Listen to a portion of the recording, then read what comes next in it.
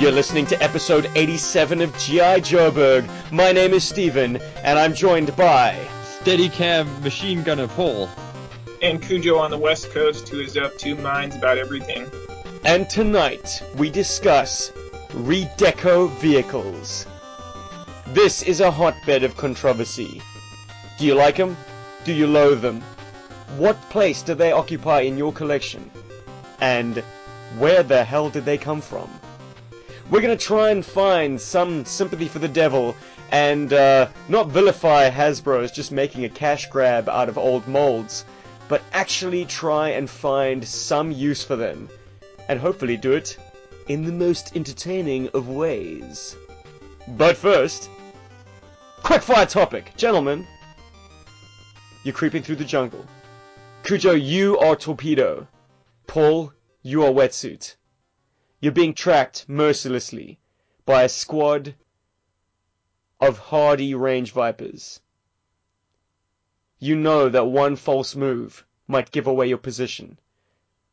And suddenly, without any warning, a ferocious, wild tiger crosses your path. You have perhaps only a second to react. What do you do? Strap that fucker on like a condom, run around the jungle, fuck me some range vipers. But realistically, I did not anticipate that. Cujo could go first. Oh, okay. It's just, that's the G.I. Joburg nod to action figure therapy. Love you guys. That's also kind of like, So Cujo, come, get tactical. well, I was just going to say, when I encounter any animal that I don't know, animals understand people, and Torpedo understands that. So I would just stare at the cat and never look away from it. And if it takes a swipe, you got to live with it. But in that situation, you can't react. You can only hope that you and the animal have an unspoken connection for a second. Damn. Well, it's anybody's That's what I guess got, whether that Wetsuit. tiger leaps up and sinks its teeth into your throat or not. I mean- But Paul certainly would, what did you say? Fuck that tiger. So, well, fortunately, neither of you guys resorted to using your rifles, which would probably give away your position. Because, I mean, the tiger may or may not kill you, but the range vipers most certainly will if they get your location. What was the purpose of that? It's a quick thing, but I think the important thing to sort of recognize, both our listeners and for us here in the conversation, is that Cujo is the animal companion master. I mean, his special mission is all about converting and finding the correct companions for fellow Joes. And I think he has some kind of creepy Waikiki animal sort of communication, psychic ability or telepathic ability. So I reckon, yeah, Cujo completely coaxes this tiger onto our side, and the tiger goes and takes us through the jungle. And we, Cujo's Torpedo and Paul Wetsuit go and systematically go and take out some range vipers. Mm-hmm. Oh, yeah. Harold and Kumar And then we style? rock some of the Cobra that got away. Yeah, man. Tiger, dude, like it's a motorbike. It's like the Tiger Force Tiger. It's like a tiger. What was the purpose of that, you ask? I don't know. Perhaps it's just to titillate and mystify. But ride that tiger all the way into Redeco mayhem. And speaking of tigers that change their stripes, where am I going with this? We're going to talk definitive sculpts, and we're going to talk about Mercer. Because he was a Cobra Viper. He is now an agent of G.I. Joe. I think the debate really is beard or no beard. So, Cujo, beard or no beard, buddy? Well, we were talking eels, and he has like basically two identities. Mercer has two identities. Mercer is kind of where I know him from first is the movie Spitting on Scorpions and stuff. That's where I know him from. I like V1. Here's the reasons. He looks like Duke Nukem, which I think may have been their inspiration. He's got a big chin like that. And he also has a gun over his heart. V2, he has a grenade. I like the gun better. It's a stronger statement. I do like that he kind of wears Cobra colors. I think the only other time we see a Joe in Cobra colors is, what is that, a comic pack of Flint or something? Yeah, that sounds right.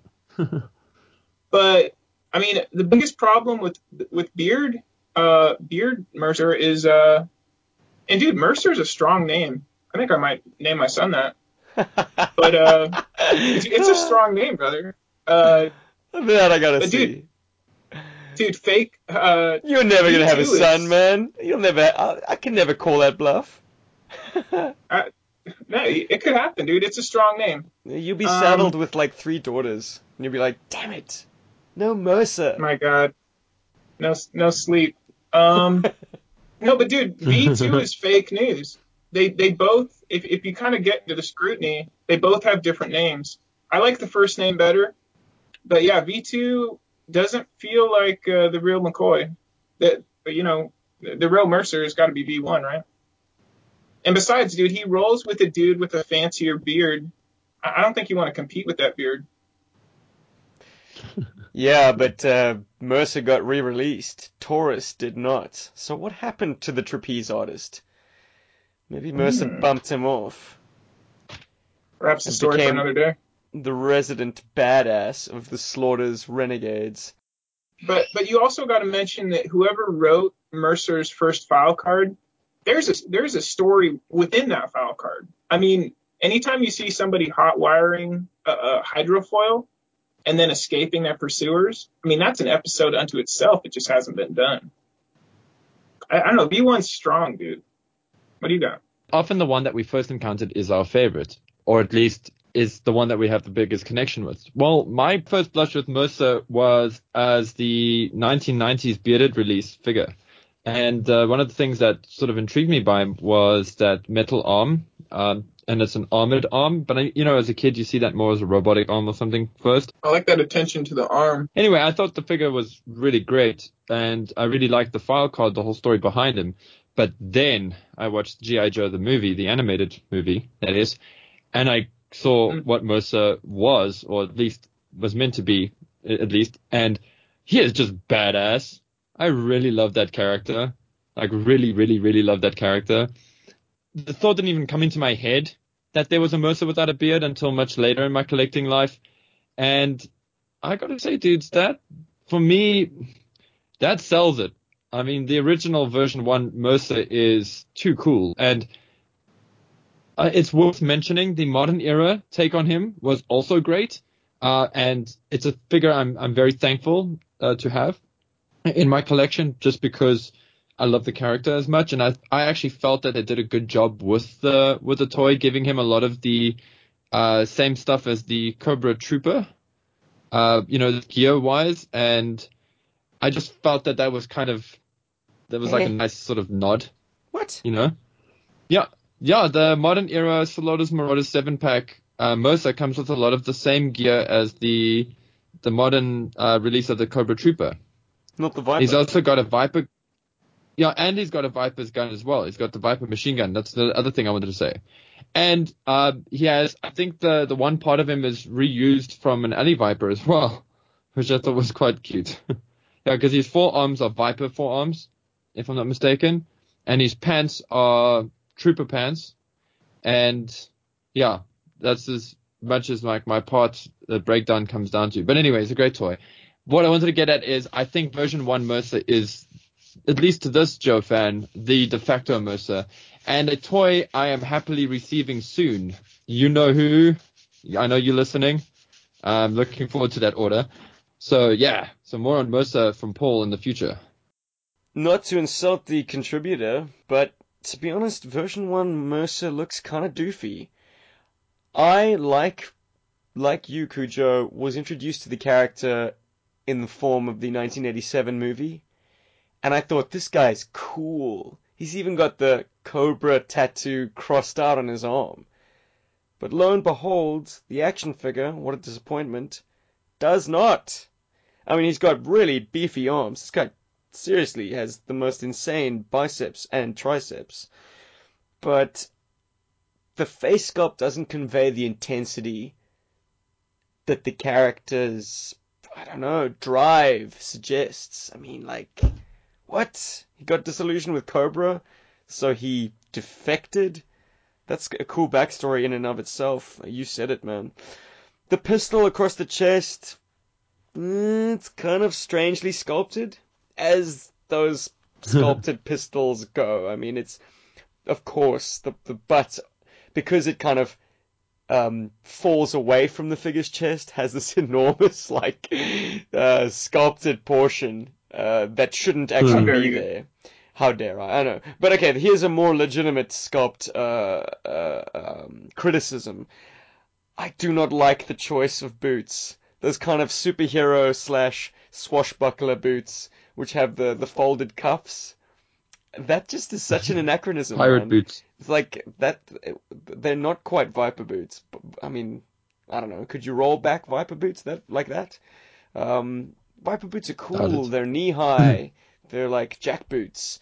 Those boots, I don't know where he got those from. He must have found them like in the moray that he stole after it had been used as like some kind of I don't know, pirate fancy dress luxury cruise for Baroness and Destro.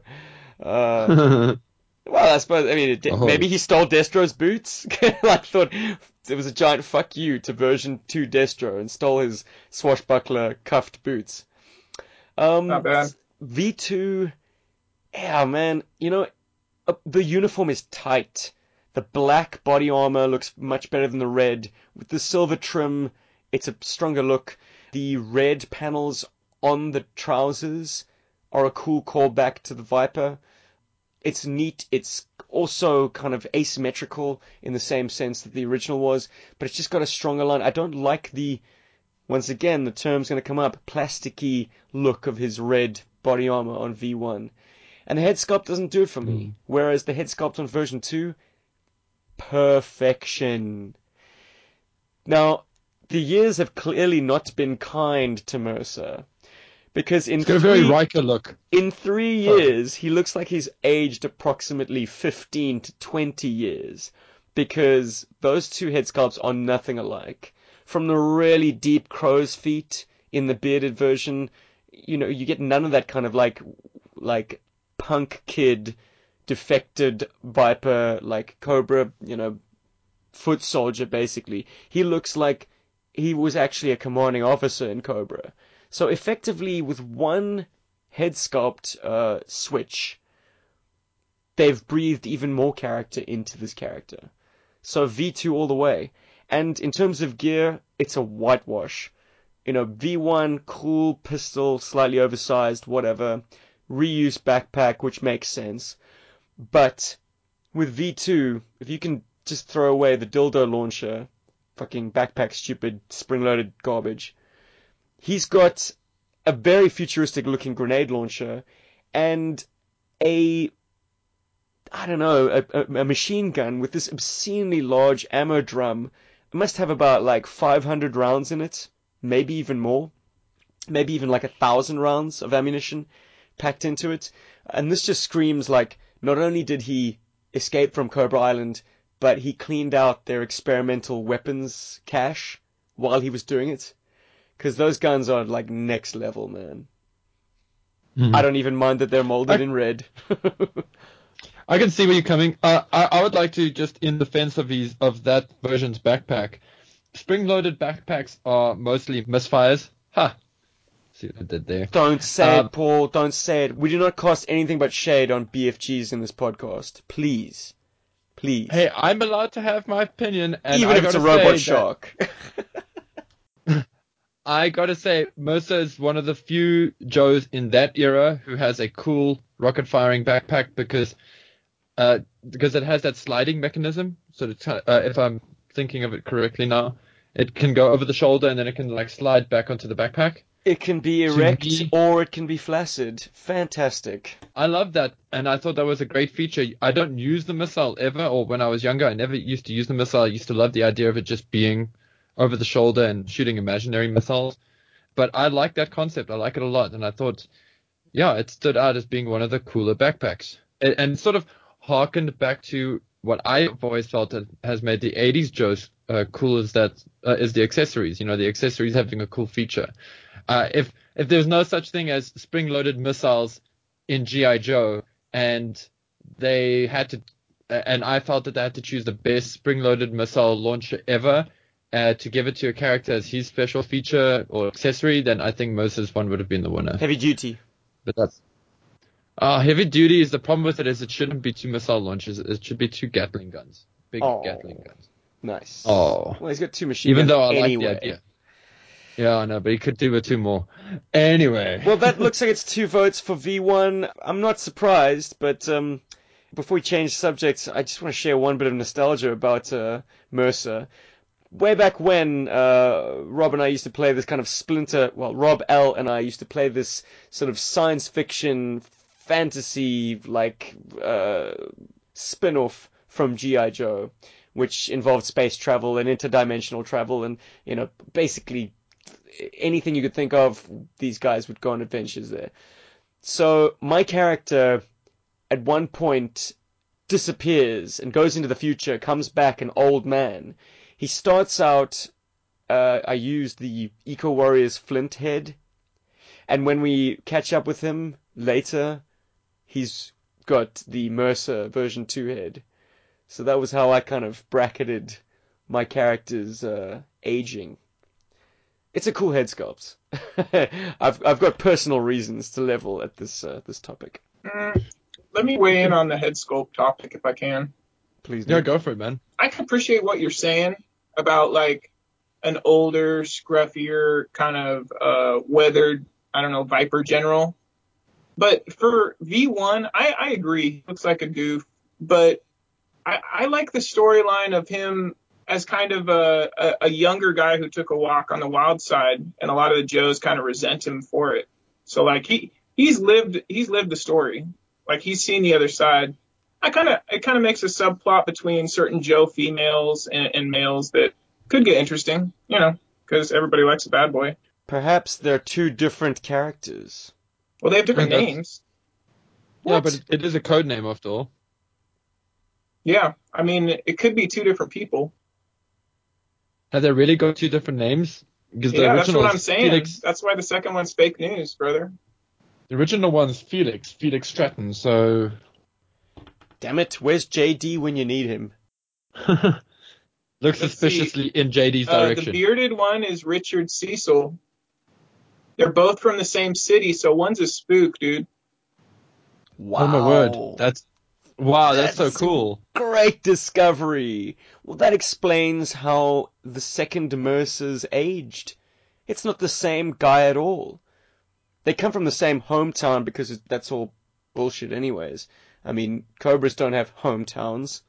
It's all unknown. There's a story there that the Joe fans haven't heard yet. Hopefully it gets told. Totally. Mercer version 2 is another defectee. They just always give them the same code name. Yeah. It's kind of crazy, dude. Or maybe it's just Ozone in his wilder days. Because you gotta admit, they do kind of look similar. He cleaned up his act when he joined the Eco Warriors then. He looks like a college professor. No more spitting on I wonder Scorpius. if anybody who's listening kind of is Mercer anybody's definitive just because of that personality trait? Like bad guy gone good? I'm going to put my hand up. I think I gush over the characterization of Mercer more than the quality of the toy itself. As Steve so eloquently put in his summation of version 1, it is perhaps not the best looking figure, but I think my love for the character overrides how he looks. And it's more than made up for, obviously, in the modern era figure, but I'm really excited about the vintage. So... Even big bad Cobras need air conditioning.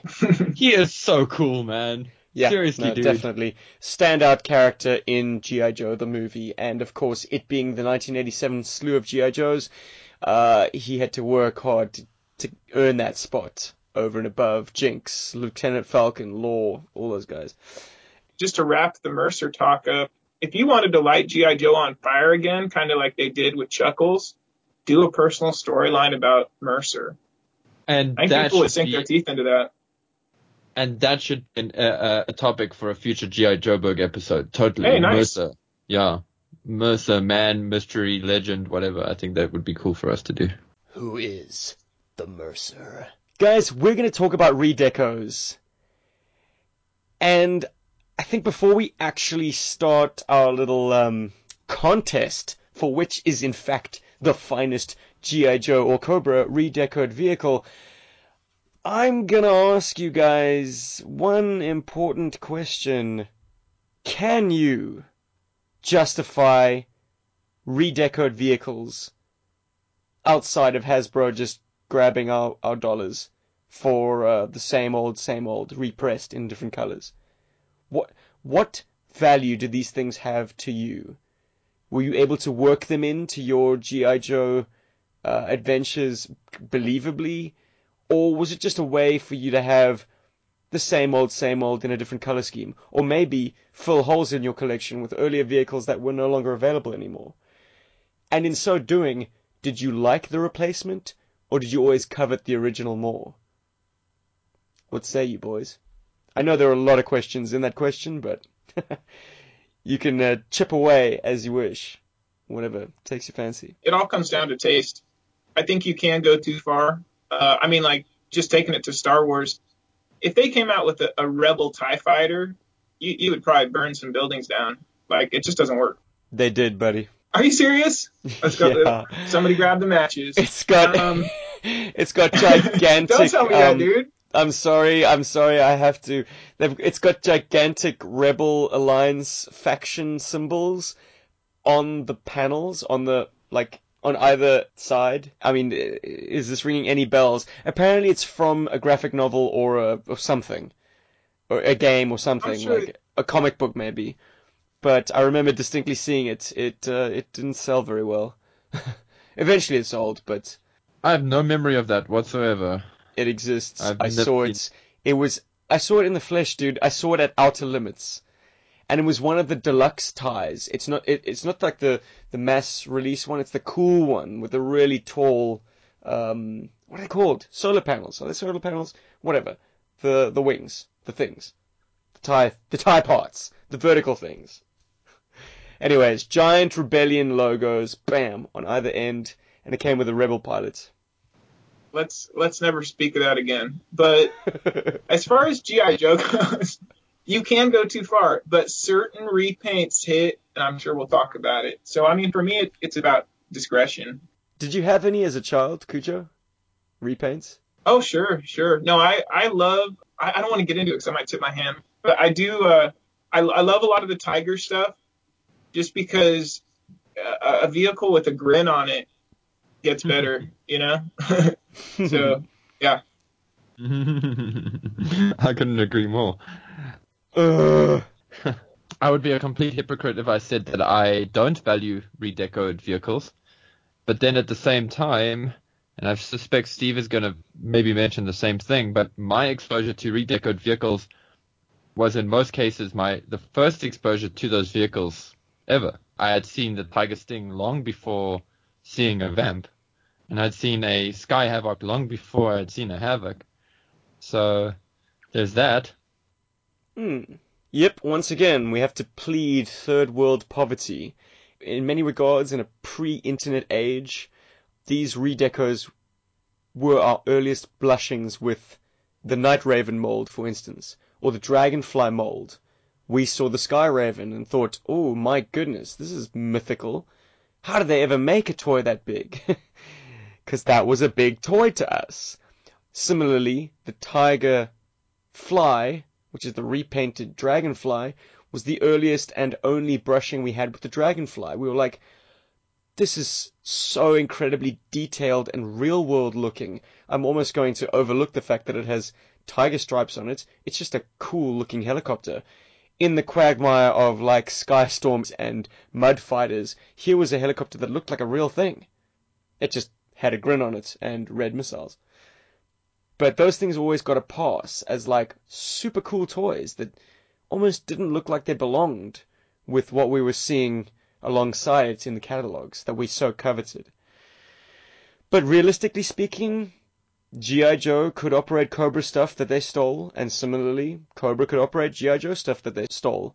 An opinion that came to me when I think it was on YouTube, when I first posed this question during an unboxing from Quality Joe's. One of the comments was like, yeah, it kind of makes sense if Joe is reusing Cobra equipment, But why would Cobra reuse Joe when Cobra's tech is so far in advance of where G.I. Joe's at? I mean, Joe had all the conventional stuff. Cobra had all the sort of like really hokey pinokey futuristic stuff, like experimental stuff. I suppose they would use Joe equipment for like workhorses, like a backbone vehicle, like in amidst their high-tech, high-speed, experimental tracked vehicles like Hisses, like Hiss-2s, like Maggots. Later came the Stun. Okay, that's not a tracked vehicle, but you know, you get my picture. It's a land vehicle that is kind of weird and freaky, and has strange and wonderful features, but mixed into that, you'd have something like the repurposed Mobat, which is just a standard bare bones tank that you'd find, you know, on pretty much any battlefield, in the way, shape, and form of the Crimson Attack tank. We're going to get into that. But yes, so stolen Cobra tech works in Joe's hands, and I suppose stolen Joe tech for Cobra, it's just more equipment, more weight of steel. But we have decided 8 of our favorite repurposed vehicles, and they're going to do battle to determine our number 1 repurposed vehicle. Out of every repaint under consideration, which one tops out on G.I. Joeberg? We have mixed in 2 listener choice picks as well, so just to keep it interesting, maybe one of your picks made its way into this list. Who knows? We'll find out. The first matchup is 1990's Skyraven versus another vehicle from 1990, and that's the Tiger Sting. I selected the Skyraven, Paul selected the Tiger Sting. Both of us have a very brief opportunity to defend our pick before Cujo selects the victor. You gotta break the tie, Cujo. Alrighty. Why did I go with the Skyraven? Because just like I've been saying, it represents the peak of Cobra aeronautical technology, the Night Raven, stolen by Joe, repainted, and put into active service. Of course, they gave it thorough testing before they did that. They wanted to find out its capabilities, its ceiling, highest speeds, wing loading, how many Gs it could pull, its maneuverability rating, all of that stuff. So there is a play pattern that emerges out of the Skyraven's very existence. You can have Joe on a skyjacking mission, if you've got an original Night Raven. You can have Joe spray painting his aircraft into cool Joe colors. And you can have Joe taking to the sky in the Skyraven, putting it through its paces, and ultimately have Joe embarking on perilous missions with this stolen Cobra tech deep behind enemy lines to test out exactly how stealthy the Skyraven can be. And for a time, and this is to explain the chrome, because let's face it, sometimes that elements of Sky Patrol can be pretty inexplicable. I mean, it's eye-catching, but how do I, as an adult, explain why it's chromed up? Well, for the Skyraven, it makes perfect sense, because why? Because for a time, the United States Air Force aircraft from I think the 1950s through to the 70s were all silver. They were not painted white, they were not painted green or blue. You know, so the Navy and the Army had their decos. The Air Force stuck with a very pure silver appearance, which is what the Skyraven so neatly taps into. So it's like, we've got this experimental stolen Cobra plane, give it a silver paint deco. And a really flashy one at that. It looks so regal and so beautiful. Anyways, if it makes it through this round, I'll be sure to expand on further reasons why I picked the Skyraven. I mean, who wouldn't, right? It's gorgeous. Gorgeous.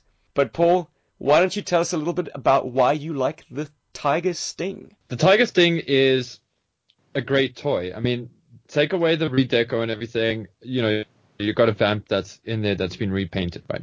And the Vamp is one of the coolest G.I. Joe vehicles ever. In fact, the Vamp Mark II is a really cool vehicle with the missile launcher pod on the back, adding a whole different dimension to it. And also doors and a roof makes it interesting. You know, you could simulate battle damage and all of that kind of stuff. But what makes the Tiger Sting in particular a really cool vehicle The Tiger Force Deco, or love it or hate it, is probably one of the least offensive color schemes in the G.I. Joe toy lines. It's sexy, it stands out, it's unique. It actually has a lot of the same qualities as, say, the Sky Raven in terms of the silhouette. Why is it one of your favorite redecos, is what I want to know. Why should it be G.I. Joeberg's ultimate redeco? That's the prize you're playing for right now, man. Why it should be G.I. Joeberg's ultimate redeco is because the original Vamp is green and it has a mounted gun. So the Vamp is cool in its own right. But the Vamp Mark II is brown and it's got the rocket launcher. And I kind of think that it needs a bit more pizzazz. It needs something a bit more, a bit spicier and a bit more alive. Give it to one of G.I. Joe's most elite forces and you get the Tiger Sting.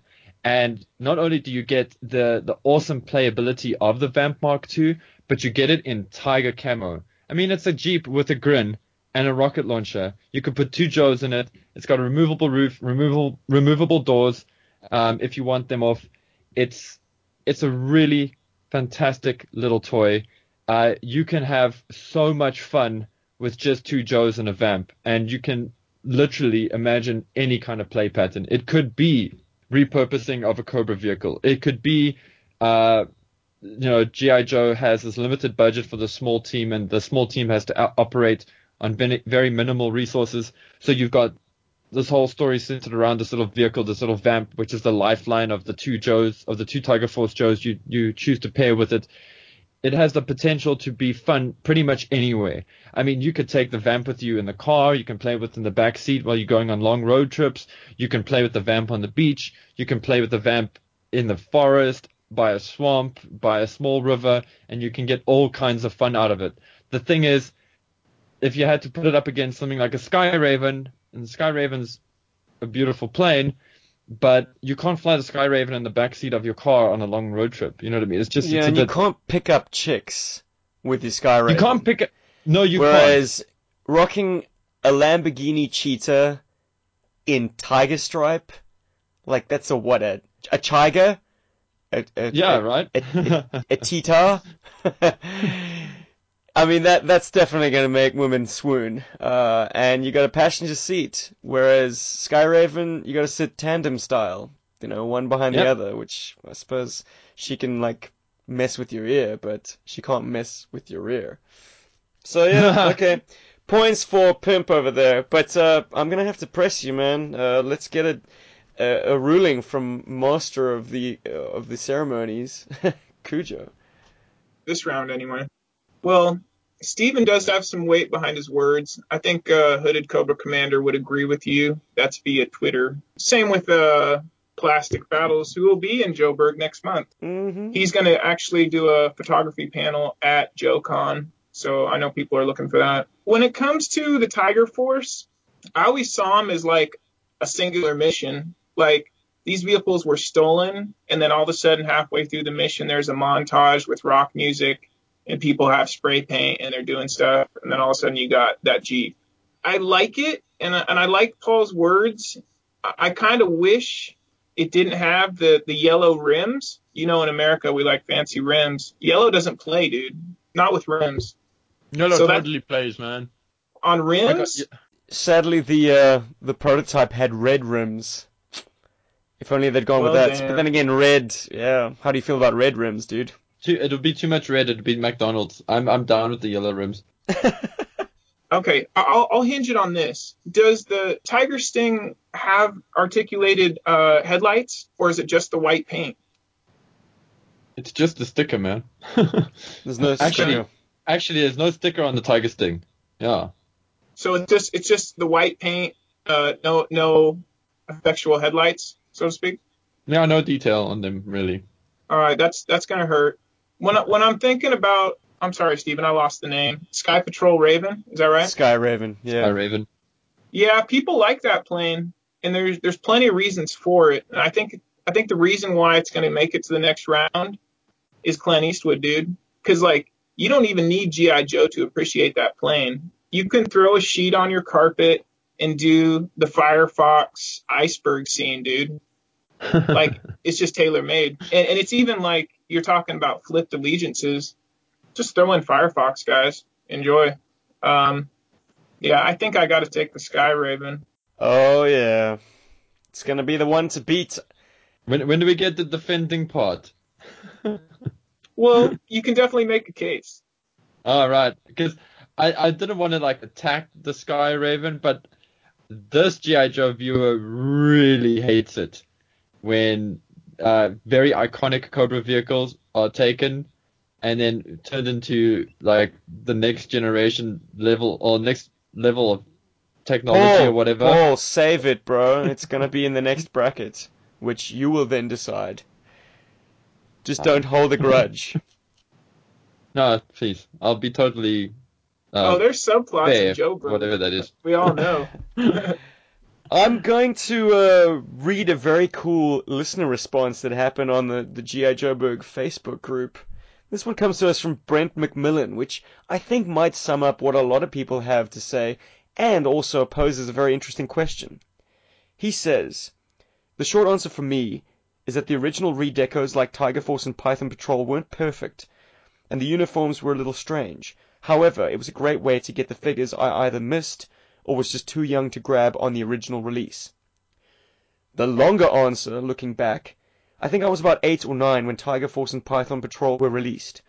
Although I had most of the figures from 86 to 87 and a fair few from 85, I only had a couple from 84 to 83, and those were my older brothers. So to get a key figure like Duke, who was in the cartoon I watched religiously, was a real boon.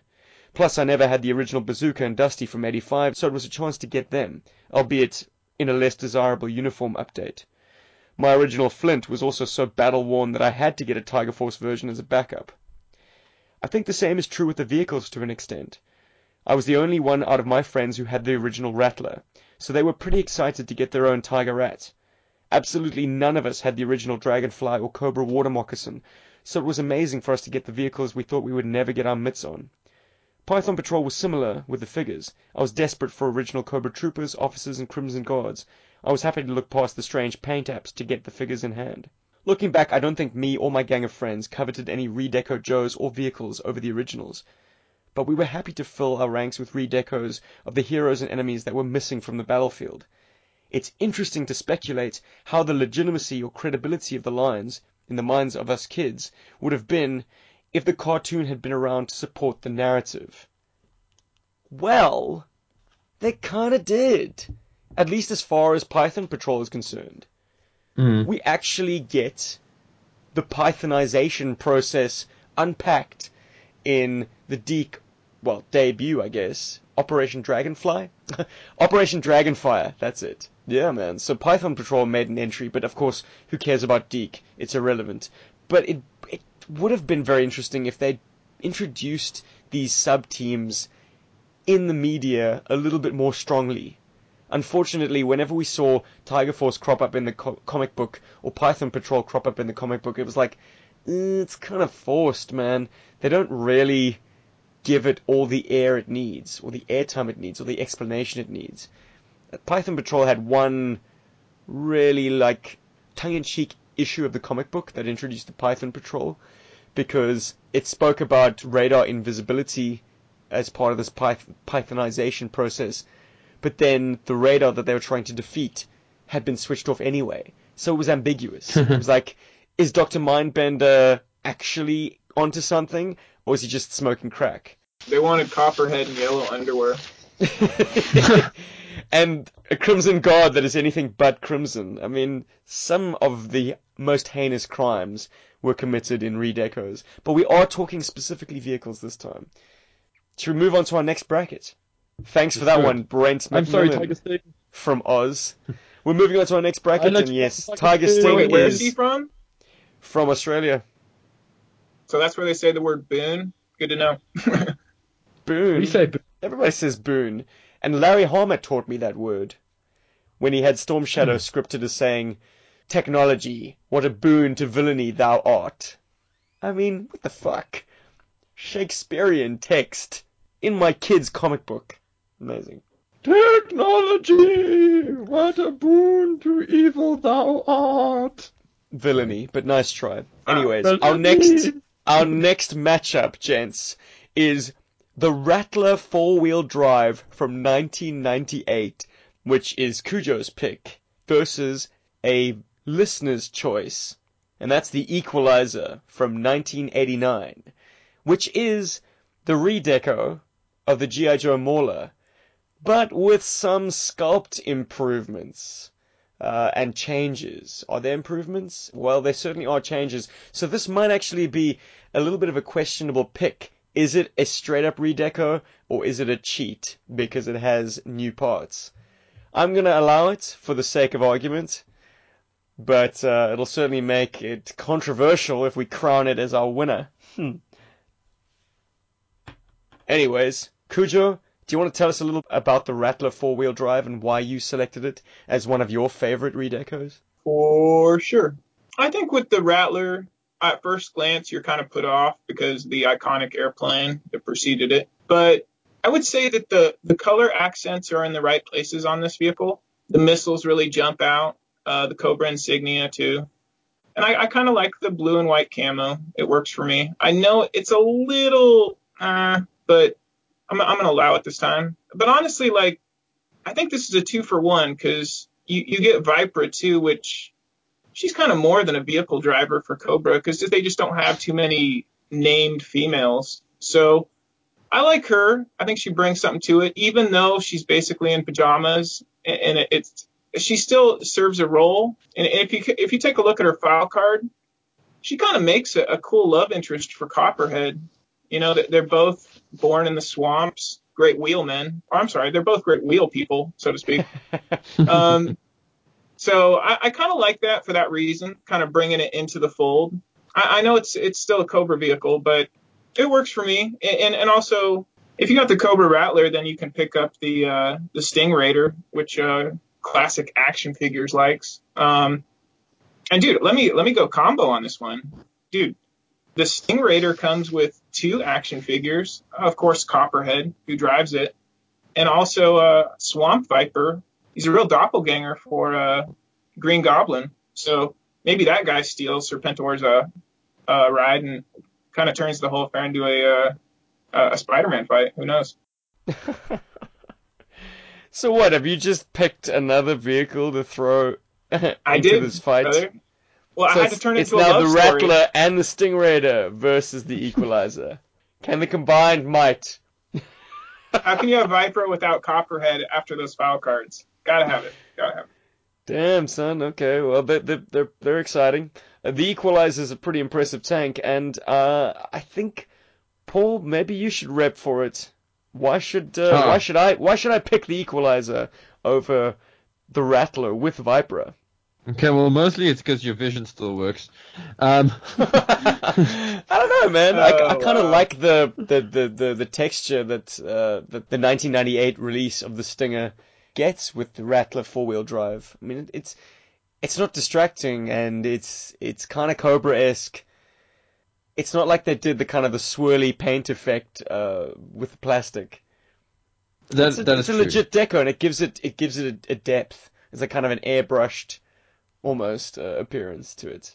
I think I don't want to go and talk about this Rattler too much now because I really don't want it to get to the next round. No offense, Cujo, but if the Tiger Sting doesn't make it, this thing doesn't deserve to make it. Time will tell. But to be fair, it is more of a Stinger redeco, so that's cool. I'm sure in 1998, had I seen this on the shelf, I may have felt compelled to pick it up, and then subsequently would have tried to pull a Steve and sprayed it black to turn it into a real Stinger. Pulling a Steve, folks, is when you buy a vehicle and then you decide you want to paint it into a much better color scheme. But not like in a custom way, like in the actual color scheme is shit, so you want to make it something cooler. Steve. But let's talk about the Equalizer, because that thing deserves your money. That thing deserves your money so bad that I'm actually looking for one on eBay. I gotta say, dude, this vehicle is great. I mean, the Mauler itself is an awesome tank, but this is amazeballs. I mean, when I saw this the other day from that listener who posted it up on our Facebook group, I was like, what is this vehicle? And why have I never seen it before? And, like, why don't I have this? This is incredible. It's got all the things I love about a vehicle like this. You can put tons of guys on it. It's got missiles. It's got a very real military kind of look to it. That's not always a sales pitch for me, but in this case, it definitely sells this thing really hard. Thankfully, Cobra doesn't have a repaint of it, so that makes it stand out as well. And it becomes the de facto vehicle for the Slaughters Marauders, if that's something that you care about. I don't. Certainly a better chariot than the Triple T for the Sarge. Oh, totally. I have to fully agree on that one. I mean, look at this thing. It's just guns, guns, guns, and treads, and like that color scheme is very good. It's got a very sort of a NATO woodland camo style situation going for it, which is more effective than the Rattler 4-wheel drive's camo. I mean, it's much better. It's got more stuff. It's big. I can play with more toys. I can take it to my friends' houses and it won't get lost, and because, it's just so big and it's amazing and it's not just a toy Jeep. I think that seals the fate of the Cobra Rattler 4-wheel drive. Against the Equalizer, sorry Cujo, no contest, buddy. It's gotta go to the Equalizer. And good afternoon, JD from the East Coast. We have just accepted a new player into the fold. It's now a 4-player game. What's up, JD? Hello, how's it going? Codename Onesie. JD Onesie from the General Geekery podcast. Ladies and gentlemen. The Rattler 4-wheel drive sucks. You mean Viper's Jeep? Yeah, that thing sucks. So. Yeah. Tell him, JD. Them's fighting words. That was actually Cujo's pick, so you've already started a grudge match, buddy. Well, yeah, but, compared to the Stinger, no. It looked like they lost control of the spray paint can. Well, let me ask you this: Are you a Giants fan or a Jets fan? I don't like basketball. Nicely done. Dude, well, this is the trade-off. If you go Equalizer, you got Spirit's ponytails flapping in the wind, and I'm okay with that. As far as Vipera, you're taking a named female out of the Cobra equation. That's a big loss for me. Oh no, Viper can stay, but put her behind the wheel of a Stinger, and you got a winner. So she's a cool character, but she was never a good fit for the Jeep. Well, especially because if you read her file card, she reads like a Dreadnought. The bio they set up that Thomas Wheeler wrote, she reads more like Dreadnought or kind of a fringe Cobra character. Like, she never struck me as somebody that would be part of the armor division of Cobra. Can you see her being an ally of Copperheads on any level? Absolutely. And in fact, that's a lot of the way I think of her, is that she probably would ally with Copperhead, because I always felt like Thrasher was the Dreadnought's equivalent of Copperhead, and even in my mind, those three would tend to run together on the battlefield. Well, see, my Joe-verse is a little twisted, where Thrasher is actually a member of Cobra. He actually broke ranks with the Dreadnoughts and joined Cobra, and Vipera and Copperhead, he frequently deploys with them on missions. So, she's awesome, but that Jeep just it wasn't a winner with me, just because it always just seemed to be kind of tacked onto the line. It wasn't built as well as the Stinger was, and it felt kind of flimsy. So, quality concerns aside, I'm going to attack what I said earlier, and this kind of is going to be an overarching theme in this kind of redeco debate, and that's, if you're going to do something, be bold about it. Don't do another Cobra Jeep in the same mold as the Stinger in a dark color. It's going to stand out like a sore thumb in a fleet of Stingers. Unless you do it crazy, unless it's like pimped out, like that is the Command Jeep or something. Like, you gotta be bold. You gotta be Tiger Force or not. Yeah, I agree. If they had outfitted it a little differently to make it stand out more than the paint job, I think it would have been a winner, but it wasn't, it was just sort of a half-concocted idea. But then, the year that it came from, between 1997 and 1998, none of those vehicles really stand up. I mean, the Rattler repaint as the A10 Thunderbolt was okay. That was pretty cool, but yeah, I didn't really feel like any of the other ones worked.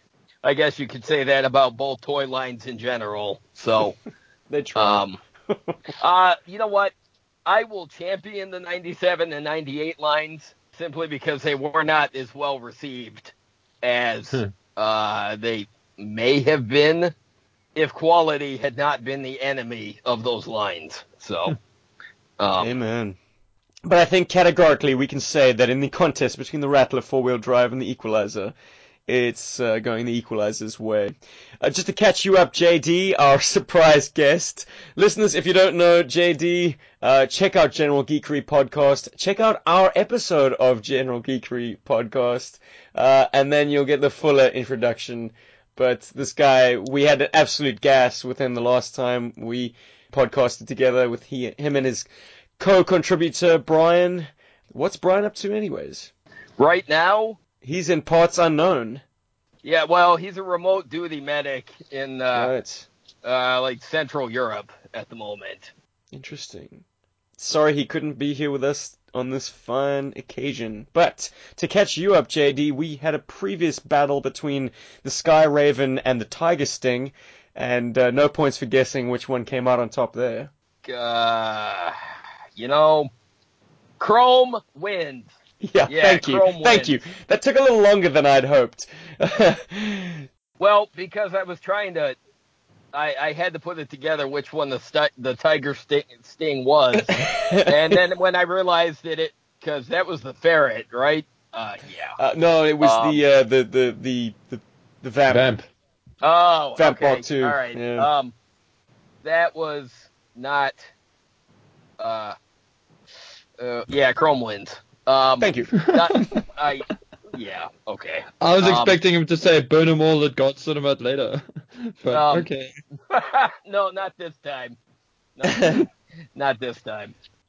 Well, I'm going to keep you on the hot seat because I want you to come up with our next pick. And I'm not going to tell you who you're going to come up against. So, just off the top of your head, what is your favorite redeco? You mean I'm picking one of them and then you're matching it against something else? Correct. Okay, well, then...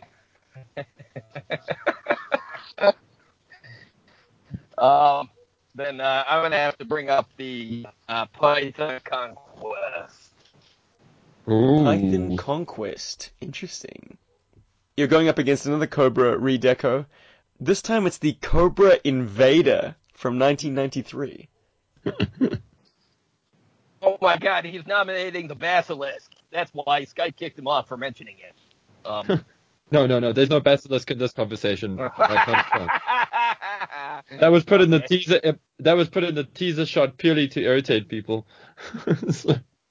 Nope, but the matchup That's is funny. indeed the Cobra Invader versus your pick, JD, and that's the Python Patrol Conquest. The Invader is one of Cujo's picks, so Cuj, do you want to motivate for us, man? You want me to go first? Well, I thought I was going to put the brakes on JD at some point, but we can let him keep going, bro. The Cobra Invader, I mean, dude, we know the Pogo Ball, we know the comic introduction, but realistically, dude, if you're in that thing, when it lands, all 33 of your vertebrae are going to turn to soup. Most likely, unless Cobra's got shocks that we don't know about. Wait a But- minute. Wasn't the Invader... I know it was a repainted Pogo, but... Am I wrong? Wasn't it didn't they turn it into a Joe vehicle? Negative. Or was it still... It's still It Cobra. was still a Cobra vehicle. Okay. Yeah. Oh, you know what? I'm thinking of the Stellar Stiletto. That's right. Sure. They turned that into a Joe vehicle. Okay. Yeah, I got mixed up there. No Well, problem. as somebody who, for some reason, always kind of liked a Pogo, well, I like the color scheme on the Star Brigade version better. It looked badass, if nothing else. Well, I think in a toy line it's pretty terrestrial, you don't have many situations for like the the Defiant when it's in play. I kind of feel like that the Invader, it's just a great name. You think aliens, and honestly, if they would have put suction cups on the bottom of the springs, it would have turned it into some kind of like interactive toy that could have, you can latch onto the Defiant and then somebody can hop out in zero G and have a different fighting arena. Oh yeah, I think it just works. I think it works. yeah, that's a good idea. Why didn't Thanks, they brother. do that? They should have. It was 1993 and the toy line was punch drunk and heading for the ropes, man. Yeah, but I'm surprised that they didn't retool it a little bit like that because, Concur. I mean, they were still retooling things at that point. It makes Oh, boy. sense. Oh Well, man, what do you got with the Conquest, brother? All right. Here's the coolest thing about the Conquest. See, when I was a kid, I didn't have a Sky Striker, but I had a Conquest, and I loved that plane. And they only made it cooler when they redecoed it in that red and black net color scheme of the Python Patrol. They turned what was already a great jet into a stealth vehicle, and God, it's just gorgeous. I was never a proponent of Cobra vehicles being turned into Joe vehicles, but at the same time, I was all about some Joe vehicles being turned into Cobra vehicles because that just seemed like such a Cobra thing to do. Was that they would steal some Joe vehicles and say, "Hey, we're going to repurpose this." And so, yeah, the Python Conquest, man, that thing was just what an amazing piece of technology. It's like they took what was already a great jet and then made it even better by, now it's all stealth bombing and even more dangerous than it already was. Plus, you put that nut job Copperhead behind the control stick, and well, there's going to be fireworks. True. Hey, Steven, did the ASP make this list? The Python ASP? The Python Asp, since it was one of your weak picks, it's in our next contest Okay, where we that's pick cool. I up just where we wanted to pick make. up the worst redecos. Oh, stop that. That's not very nice. Oh, hold on. Okay, I just wanted to make sure it would come up. So You how are we guys- gonna do this?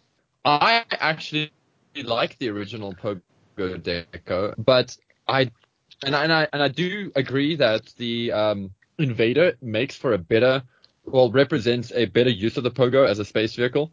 Oh, I fully agree with that. I mean, I always kind of liked the Pogo, but when they put it in space, and it was very, well, yeah, because it was kind of otherworldly. So, yeah, putting it into space, I do think made a lot more sense.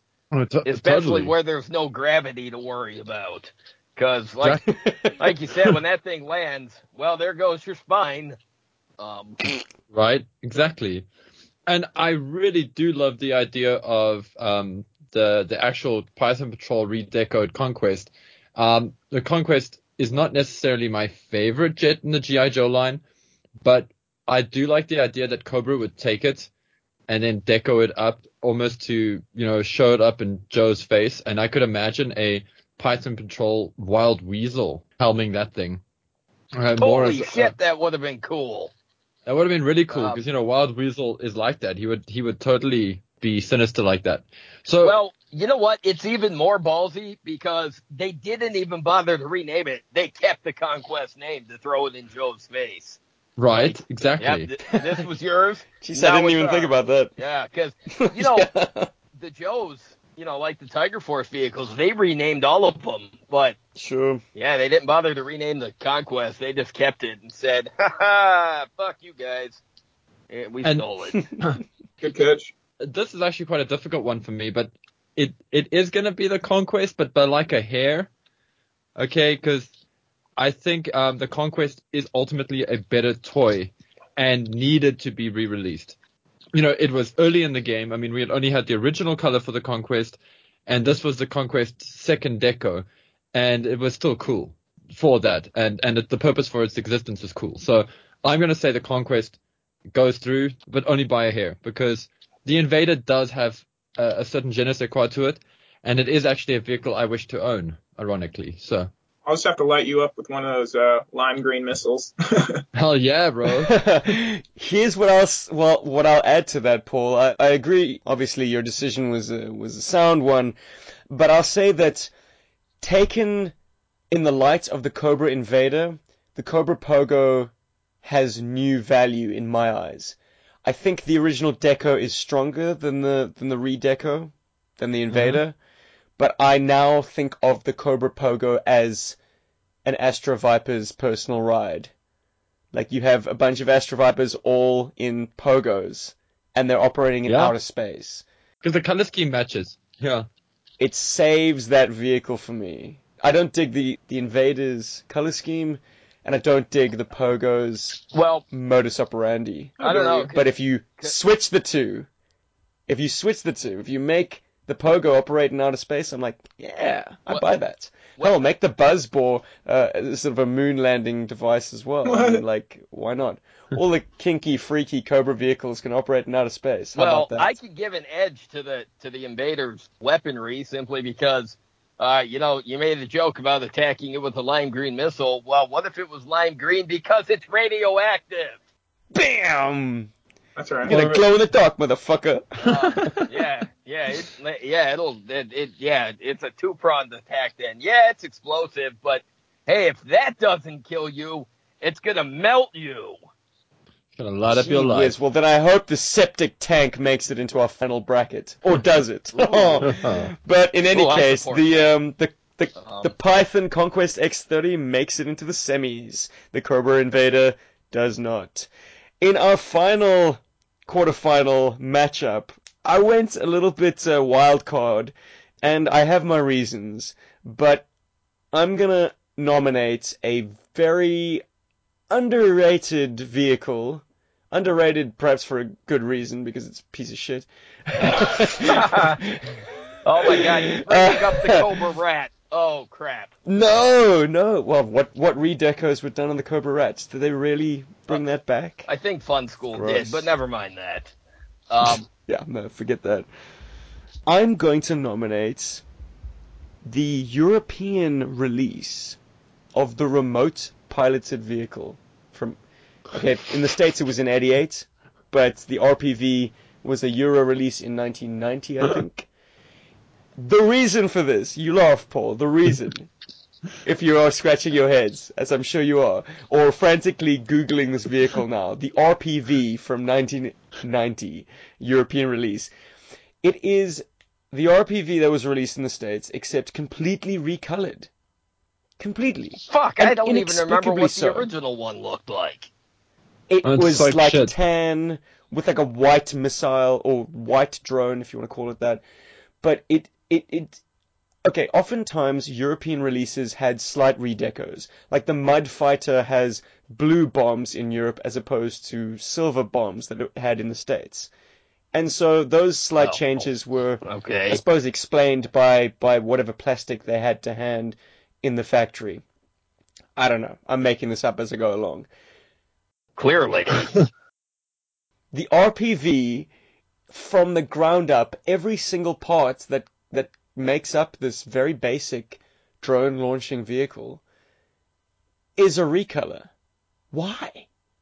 It is completely inexplicable, but the recolor, in this case, is superior to the original in every way. Can we at least agree upon that? Yeah, the color if you're able to find it. The color's better. Wow, you're actually trying to find merit in either version. That's interesting. Well, here's a further bit of justification before we dust off this vehicle into the halls of vehicle obscurity. When you park it next to your Defiant, and I know you're going to do that right this second, because you haven't owned both, it makes perfect sense. It has the Defiant's color palette matched to a T. And why wouldn't you want a drone vehicle launcher to be in operation alongside your Defiant launch complex? You know, you want to get a readout on upper atmosphere conditions, temperature, air pressure, everything that the RPV, presumably, because it fires a drone, can provide. So this is a complementary small vehicle So for you your made the case Defiant that Doge it's a complex. flying thermometer. Okay, cool. Well, what? Is it supposed to be offensive? It's offensive, all right. Back in 1988, that is exactly what drones look like. I mean, now, as a drone, the RPV is laughable. I mean, this thing would have about as much range or fuel capacity as like a Phoenix missile, perhaps even less. So it wouldn't have much loitering time at all. I mean, drones nowadays, they can fly for days because they have huge wingspans and they don't have jet engines. They're prop driven. This thing, it's a joke. But you can't dispute the fact that drone warfare is important, and the RPV was G.I. Joe's first foray into that. And the reason why I selected it as my sort of wildcard pick is because it is the only example I think anyone is ever likely to come to mind of a redeco being a superior color scheme to the original. I challenge anyone to dispute me on that. Nah, I can agree with that. The European release of the RPV is superior to the original release. Yeah. And it is one of those great mysteries of G.I. Joe. Why did they recolor it? They even recolored it on the artwork. Well, of course they recolored the artwork. But it's done so comprehensively that I was convinced that this is the original version of the RPV. This is the version we got. So I'm like, when I first saw the American release, I was like, that thing sucks. It sucks even harder than the original vehicle sucks. And the original vehicle sucks pretty bad. So I got to make a case for why the Sky Shark is better than the RPV. Oh, God. Good luck. Oh, Well, yeah, here we good go. luck with that. Here's my first point. It's not the RPV. So yes, in this bracket, sorry, the RPV is up against the Sky Shark, just in case you were wondering. I can reverse that argument and say the RPV isn't the Sky Shark. So Okay. Well, I'm going to stand on the grounds that I think the RPV and the Sky Shark, we're going to pick up a Sky Shark 50 Rand, if not less. That's $5 for US listeners. okay, And thank you. And an RPV you could probably pick up for $30, which is $3 for our listeners. In fact, I actually think they were giving people RPVs as free gifts. That's actually how That's actually how I think I got my Dominator. I think my Dominator was something I got for free from buying something else. Anyway, so there's that. The Sky Shark is, to me, it's the evolution of the shark, because the original shark is white, and it's, that white coloring, or that white sort of light gray white kind of coloring made it sort of space age in a lot of ways. So to elevate that, to take that to the next level, they 1980s DeLorean it and but just added some chrome, and they made it super space age because everything in space had to be chrome, back metal. So I kind of like to see the Sky Shark as like the Shark Mark II, whereas the upgrades are internal, not external. I've also recently got a Shark, so I can really appreciate how cool it is, and the chrome is totally a winner. It's a very cool aesthetic piece. To quote Lily, the girl that I'm seeing exclusively. Putting it into. I didn't say that.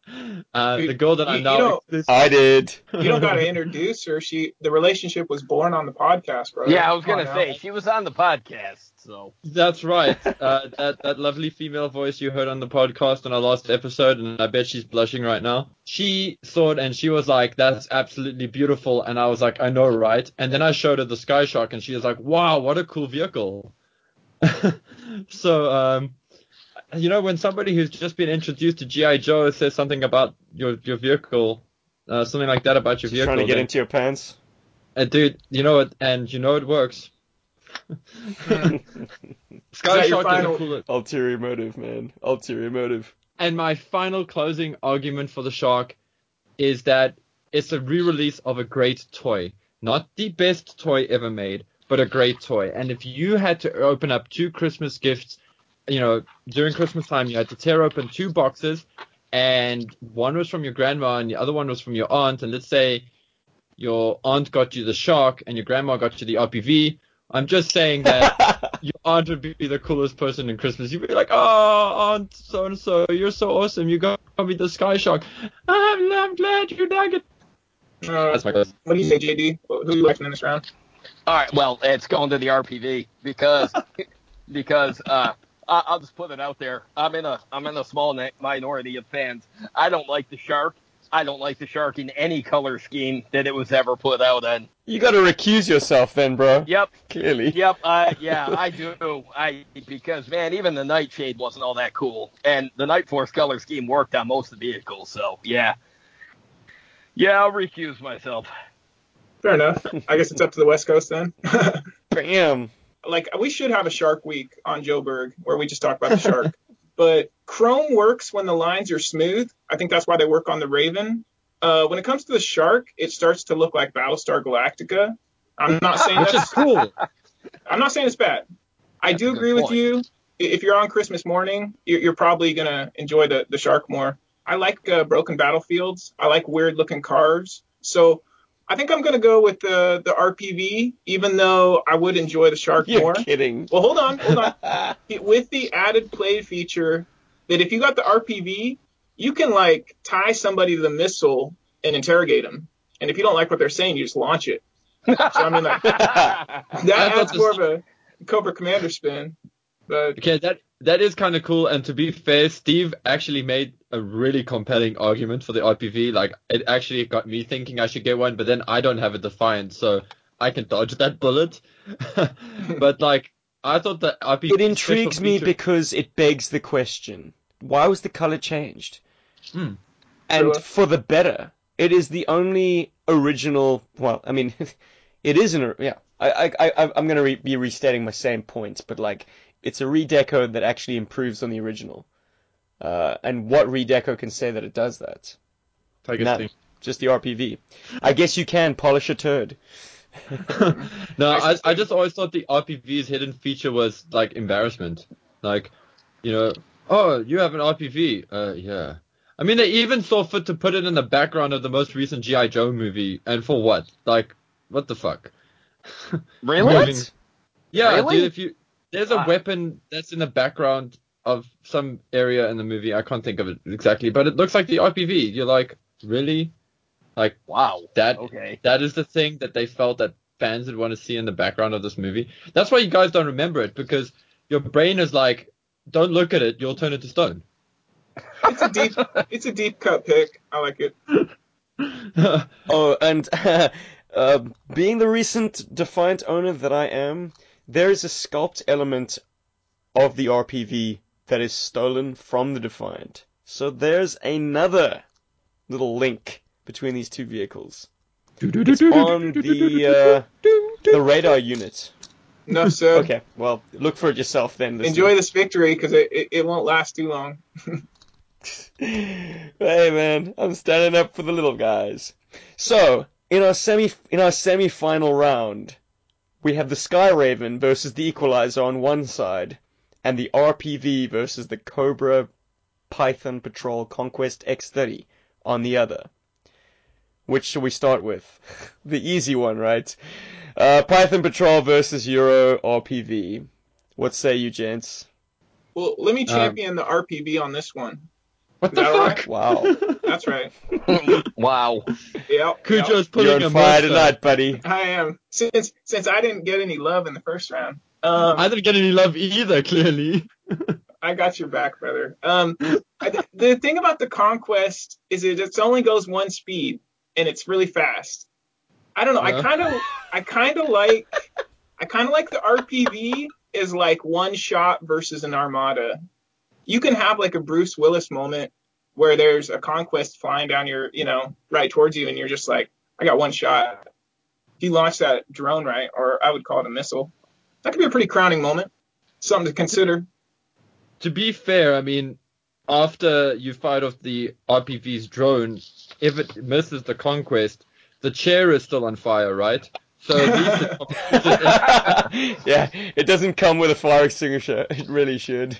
And so clearly it just confuses all kinds of any kind of heat-seeking missile technology. So I suppose there's to be honest, Cujo, if you're interrogating someone, all you need to do is, instead of strapping them to the drone, you just put them in the chair and lock the seatbelt down on them. That guy better talk. G.I. Joe book, ladies and gentlemen, the only place that's going to give the RPV any credit. Well, Yeah. that's me making a case. It's up to you to decide. Who's repping the Conquest this time around? Me. Alrighty. Yeah, JD. Well, the RPV would have been cooler in Python Patrol colors. That's a good point. I can't deny the Python Patrol Conquest is a pretty snappy redeco. It's beautiful. And I wish Cobra had a solid dogfighter at that point. They really didn't. I mean, until you get the Hurricane. Yeah. Well, Ooh. The Night Raven isn't it, and neither is the Rattler. Oh my. So they needed something like the Conquest. Man, what? Man, you said you said the Hurricane. Man, imagine that in Python Patrol colors.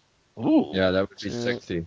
You know, I'll say with the Python Conquest, it may not have been everybody's forte to see that particular jet repainted, but I think it fit with the rest of the line. I mean, you know, it's quick, and they made it stealthy, and I always figured the problem with it was there was probably only one of them, because I don't think Cobra could have gotten their hands around more than one of them. So if something happened to it on the battlefield, it was probably not replaceable. Unlike the Python Stun and the Python Asp, where they were already in Cobra's motor pool. So if their supply of them ran out due to destruction, they could have grabbed more from the motor pool and decode them again. The Python Conquest was probably one of a kind. So I think so not easily replaceable. on a side note, I'll just say that the only reason stuns got Pythonized was because if they would go too fast, they'd probably flip over. So at least this way they could move slowly in the battlefield without being targeted. And they're probably a really great insurance write-off. Yeah. Got to make your money back on those things somehow. But then on a serious note, though, you know, I think the RPV was just responsible for a lot of sort of childhood trauma. Because what happened is, you know what it's like. Your parents are busy people. They don't get a chance to do Christmas or birthday shopping or whatever, you know, holiday that you celebrate. And they get to the toy shop a little bit after the Horde has gotten to the toy shop. So all that's left are these mounds of RPVs. So you get one of those as a birthday gift or a Christmas gift or whatever. And you are forever haunted by the fact that your parents are just not the kind of people that put effort into you. You know, they just really just walked into that place. Oh, Paul. Poor Paul Loebscher.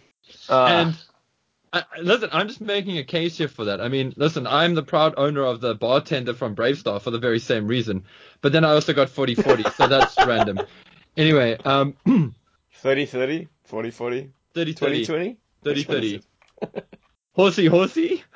Sorry. But I'm just saying, you know, like the RPV is just probably like the Coastal Defender and the Battle Barge. It's probably, you know, responsible for a lot of just childhood trauma. It's probably left the world with a lot more needy children, needy people. and I think that's why the Conquest should win. I mean, I don't even have to glow on the Conquest's merits.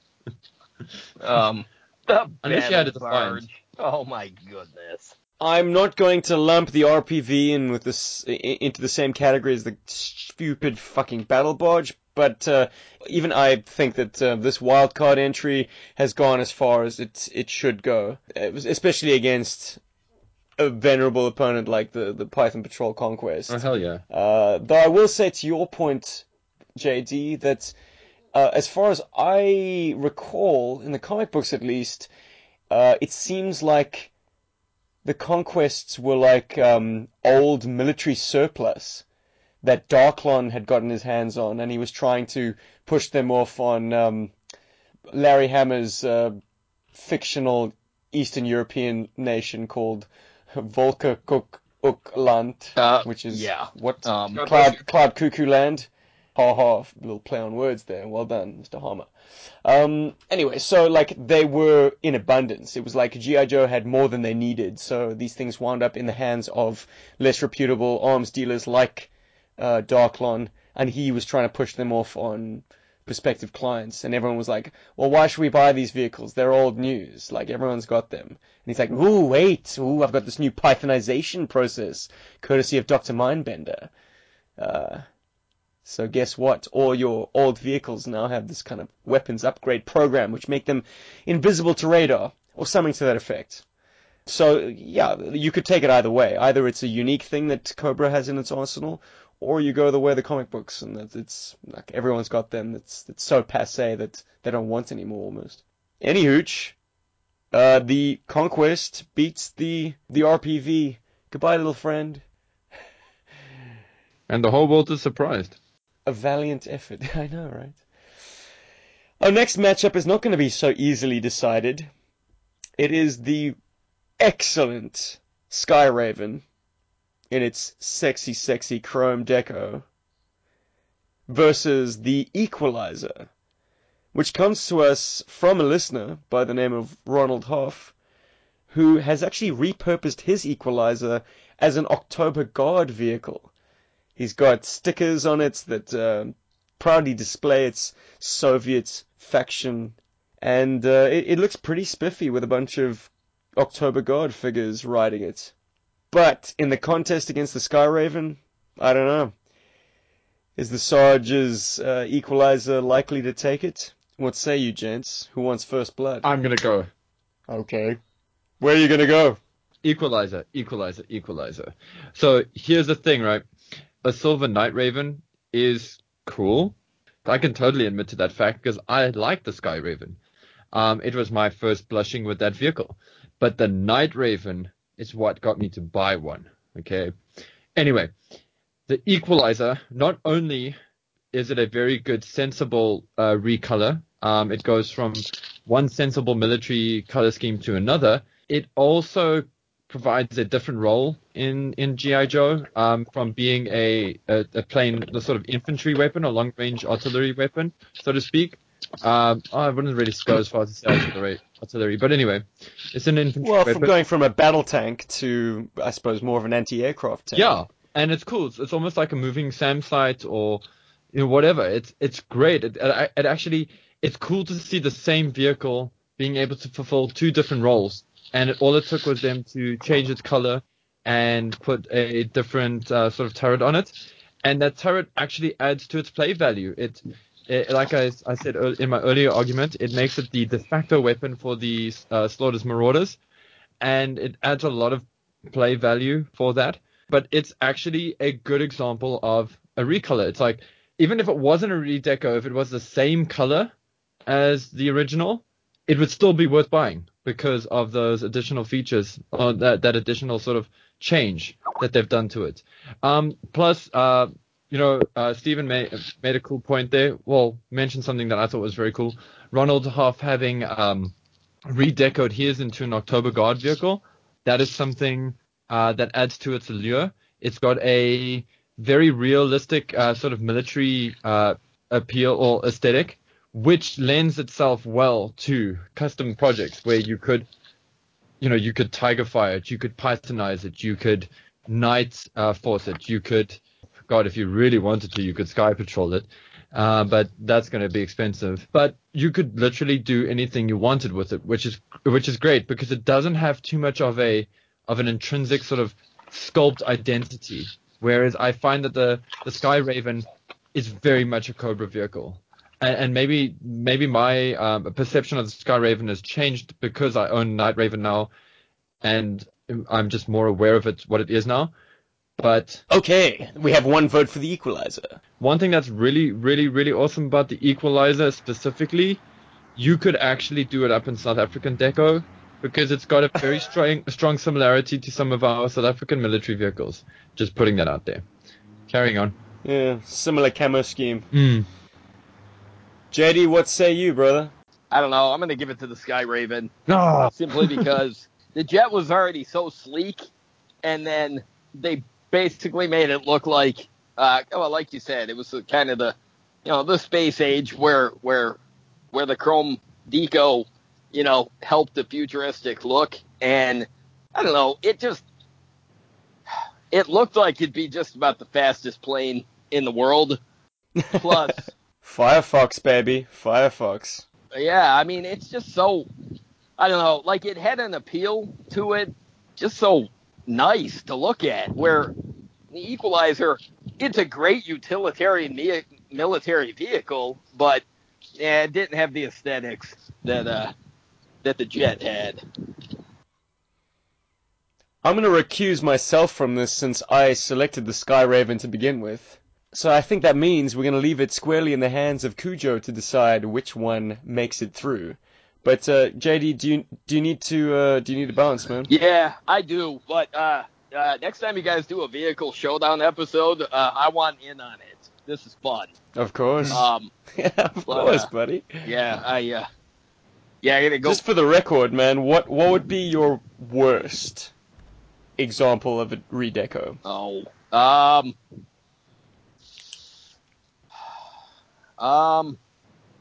No pressure or nothing. Put on the spot like that. You know what? I would probably have to go with the Rock Slide ATV from 2002. The one that came with the bright yellow Frostbite figure. That thing, I mean, the giant Gatling gun on the top. Yeah. The half-ass construction. They just, oh my god, It'll flip that thing right over. They took the Polar Battle Bear, which was cool, and they just managed to make it feel like a knockoff toy. It looked like one, it felt like one. That was a terrible repaint. It was a step below the cheap feeling Dominator they did in the same series. But I don't know. I've never owned that Dominator or had my hands to it, but I think it looked tastier than the original one. Though I've never had the original one either. I had it, and you pick it up, and you felt like it was going to fall apart. Oh, what a shame. Because it looks better it's black, right? Black with yellow highlights? No, it's brown with bright yellow highlights. It's like shit brown. It's ugly. I mean, it's ugly. Damn it. Because Destro's vehicles would look sick in black, which is why I wish the original Dominator was released in the same black as, like, the Demon, for instance. If it had been in black, I think people would have liked it the same way they liked the Demon. But no, it was like poop brown. It was not nice. It was not nice. Oh, what a shame. But I got it because I had never had the original. And then after I got that, I just couldn't help but think, man, if the original felt this cheap, then I got off lucky not having it. But no, that Rock Slide ATV, what a disaster.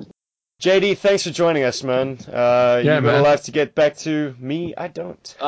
Yeah, I live for this shit. I gotta go attend to the kids. So, cool, man. Pleasure, man. Because they're 12 and 4. So, the 4-year-old's always on the go, and my daughter, she wants to play Pokemon Go. So. Oh, cool, man. But all right, yeah. Thanks for having me on. When Brian gets back, we're gonna do another podcast. We should join forces. Yeah, well, we'll resume the podcast, and I want to do a reunion of Joe Berg and General Geekery at some point. Nice.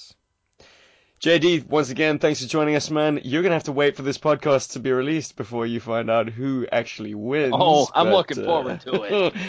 Yeah, with bated breath. Cool, brother. Take it easy, all man. Right. You guys all take it easy, too. Cheers. Rock and roll, JD. Yo, Joe. Berg. Cobra! All right, night, y'all. Sweet. Cujo? Yeah, where we at? It's up to you, buddy. Oh. Skyraven or Equalizer? We are hung. JD wanted You're the hung, Skyraven. Paul. We got a hung vote, dickhead. Yeah, I'm Alright.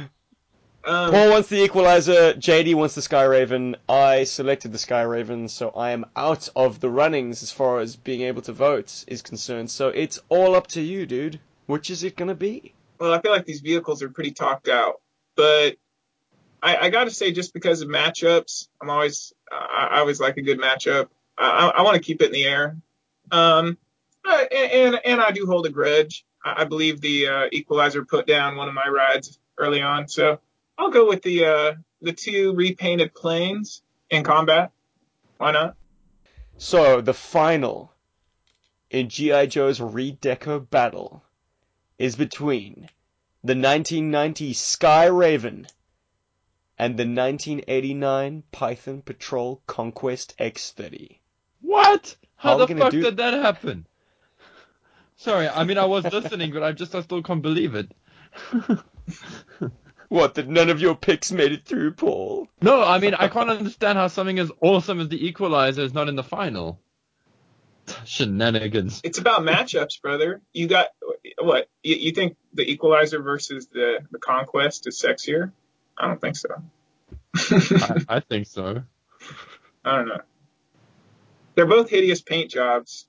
Well, let me ask this: when it comes to the Night Raven and the Sky Raven, one has a red cockpit glass, the other has just a regular tint, does it not? The Sky Raven has a sort of a darker tint to it. Yeah. It's transparent plastic that's kind of smoky dark.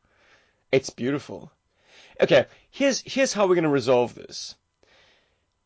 Paul, your objective is to discredit the Sky Raven. My objective is to discredit the Python Patrol Conquest X-30. Okay. And based upon our arguments, Cujo will decide on the victor. I'm on the decider again. All right, I'll do it. Okay. Okay. Well, unfortunately, you have to be on the decider because I cannot vote for the Sky Raven because it's my pick. Jury duty, man. And yeah, exactly. I'm uneligible as a member of the jury. So you are the only person who doesn't have anything at stake here because we've established that Paul clearly does not like the Sky Raven. He's got vendetta against it. I do The now. Viper got a flat tire and nobody's going to space. Yeah, sure. Let's do it. I like that. Okay, let me discredit the Sky Raven then. If you dare. Okay, so I just want our listeners to know that I do this with a fair amount of pain. I do like the Sky Raven, so please don't think that I'm dissing it for no good reason. But I'm going to start with my strongest point being that it is a sleek and beautiful plane. It is the de facto Night Raven knockoff.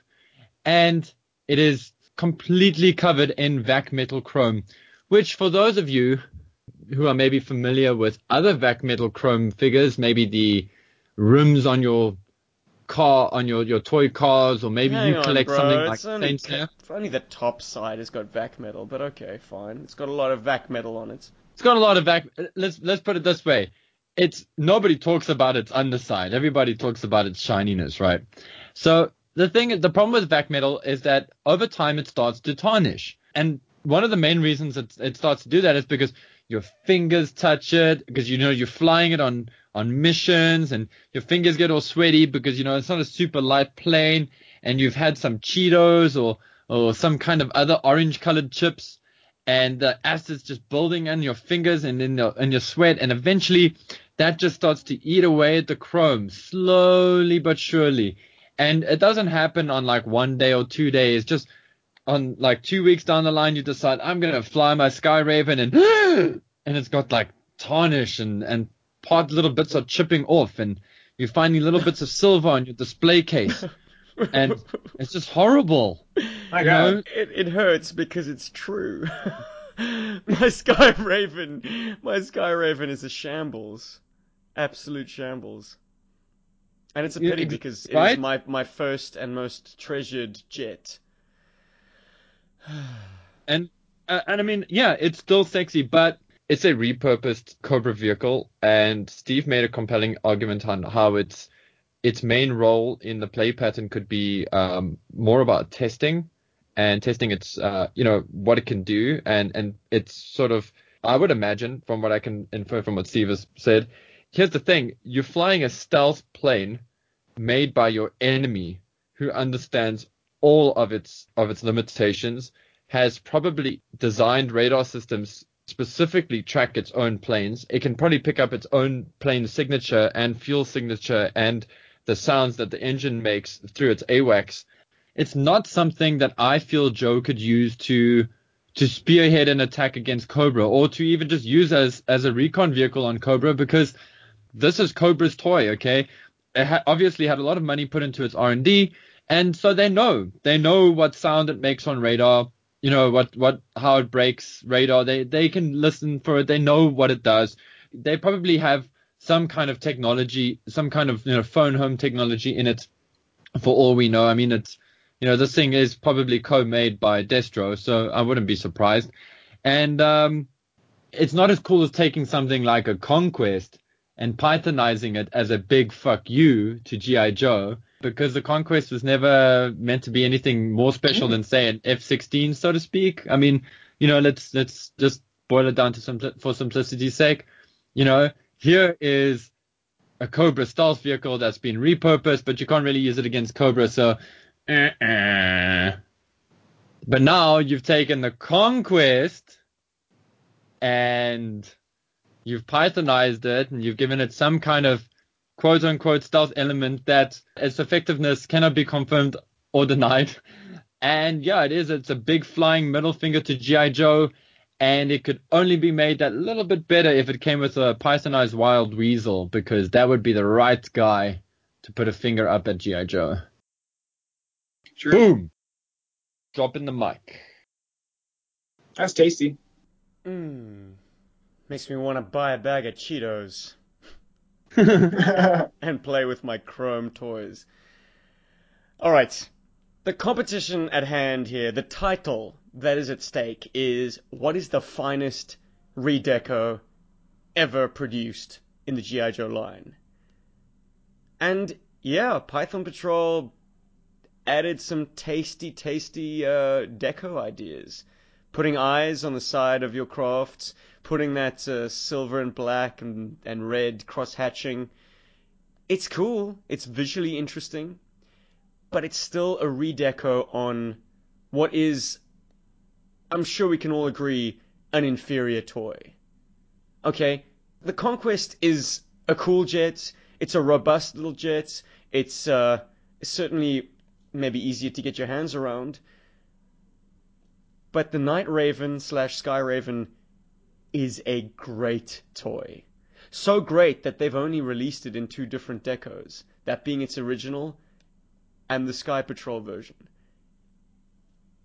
So we're already talking about a more exclusive toy. A toy that has functioning landing gear. A toy that has a drop-down cockpit. Ahead in Bombay, 2 jet engines, now you know. And it's on the lookout for G.I. Joe. Or in that case, Cobra Command. The chrome on other Sky Patrol vehicles seems forced. We spoke about, JD mentioned how on the Sky Shark it just looks like a Cylon. But the chrome on the Sky Raven works sublimely, making it a one-of-a-kind piece, a truly exquisite piece. If you didn't quite like the volume being dialed up to 11 on the Night Raven by having the red tinted windows and the bright red engine exhausts and intakes, well, with the Sky Raven you've got this tasteful tan color. Very cool, very realistic, very visually interesting. The cockpit detail is also done up in that tan. Yeah, man. Look, the Conquest, I've never liked that jet, so it's difficult for me to be objective about this. But even objectively speaking, it's got flimsy canard wings that just pop right out of their slots. It's got the rear tail fins that are easily removed. There are no failings like that on the Night Raven, Sky Raven. It is a superb piece, and every bit worthy of G.I. Joe's title of the finest redeco ever. And as we've mentioned before, it creates its own play pattern, because this is Cobra's most sophisticated aircraft. You said it, Paul. The Conquest is just another craft that Cobra managed to steal and then slap some radar defeating paint on it. I did say that, yep. The Night Raven being stolen, that's something that demands some fanfare. That's something that's quite spectacular, and something that G.I. Joe would really make quite a huge priority out of. So, I don't know, it's just got far more majesty. We're playing higher stakes with the Sky Raven. So there's no competition. In my eyes. I'm saying. But I think we both had our say. Cujo, now it's your turn, buddy. What say you? Do you have these planes before you right now? Are you able to get a grasp of their I do. beauty? Well, I'm gonna first say I'm suitably impressed by those words, gentlemen. Yeah. Um, I'm I gotta gonna. say, that was actually a compelling argument, Steve. I do. I have an appreciation for both. Um, I think words like legacy make sense for the Raven, just because you have anybody who was around for Clint Eastwood's kick-ass ride through cinema. You always think about Firefox and it's ripping like right above the ocean and those things are kicking up. You don't forget that. Um, I do love it, but when I think about the SR-71, it's in matte black. So that's strike one. On the Conquest side, I don't know. I like the big FU. I like that. But the nose on that thing looks like Spy versus Spy. And I didn't want to say it because now you can't unsee it, but I don't know. I just see dicks all the time. really? It's even got a dick head. That's not a good look either. So I guess it all boils down to, are you a Cheetos fan? And who among us can say no? So I think I think over time I would get pissed at the peeling off of the metal. So and the Cheeto dust might look kind of tight on the Python camo. So ultimately, the Python gets more miles. I mean, if you want to do like if you want to get Firefly on the tarmac and doing some sabotage work, that's a great battle scene with the Raven. But there's not too many battles you can fight with the Raven. She just looks real nice. Amen. And So that's it's why gotta be she the should be Conquest. G.I. Joe Berg's #1 redeco. Thank you. I'll take the victory. Director's cut, brother. No, seriously, you're saying that that Python Patrol wins it. Well, there is kind of a disclaimer to add to that. This isn't the ultimate repaint. This is the ultimate repaint that was in our tournament. Mm-hmm. Yeah. My goodness. Part two, maybe. Why, buddy? Off the top of your head, what did we miss? I'm gonna wait till this plane. I'm gonna wait till this conquest goes by. Nice. I don't know. I'm not looking at him right now. Yeah, Need I but I mean, remind you that you came out of left field on both your picks, buddy, with the Rattler 4-wheel drive from '98 and the Cobra Invader from '93. It's not like you were going for a heavy hitter with either of your picks. that's true. I mean, I threw in the RPV as my wild card, but man, you can't go wrong with a Skyraven, surely. Well, dude, it's not all about the conquest. I'm not a real fan of that plane either. I tried to take it down with your drone. It just didn't go down. And yet you have just made it G.I. Joe Berg's finest redeco as of date 17th of the 5th, 2017. My goodness. Or for you Americans, the 5th month, the 17th day of 2017. Why do you guys flip your dates like that? You're weird. Dude, honestly, everything about our society should be a clue as to why you shouldn't trust us. But, I mean, our mind control is damn good, isn't it? You guys do month first and then day. I've always wondered Yeah. about that. That's just bizarre. We do You can't everything say backwards, shit like that. man. It's un-American. Oh no, dude, I love America. I'm one of its biggest No, fans. what you're saying is American. You're True. supporting your crazy ass metric system or imperial, whatever the hell it is. I don't even know what it's It's called. not even Just the about wrong- Imperial. It's just like getting the date order fucked up. It is. It's weird, man.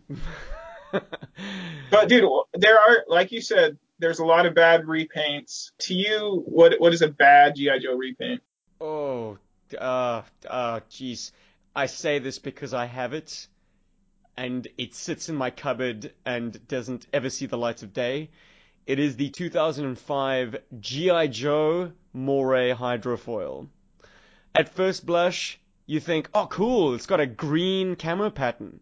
Then you take a closer look and you realize that's not a camo pattern. That is a plastic swirl tank of GAC.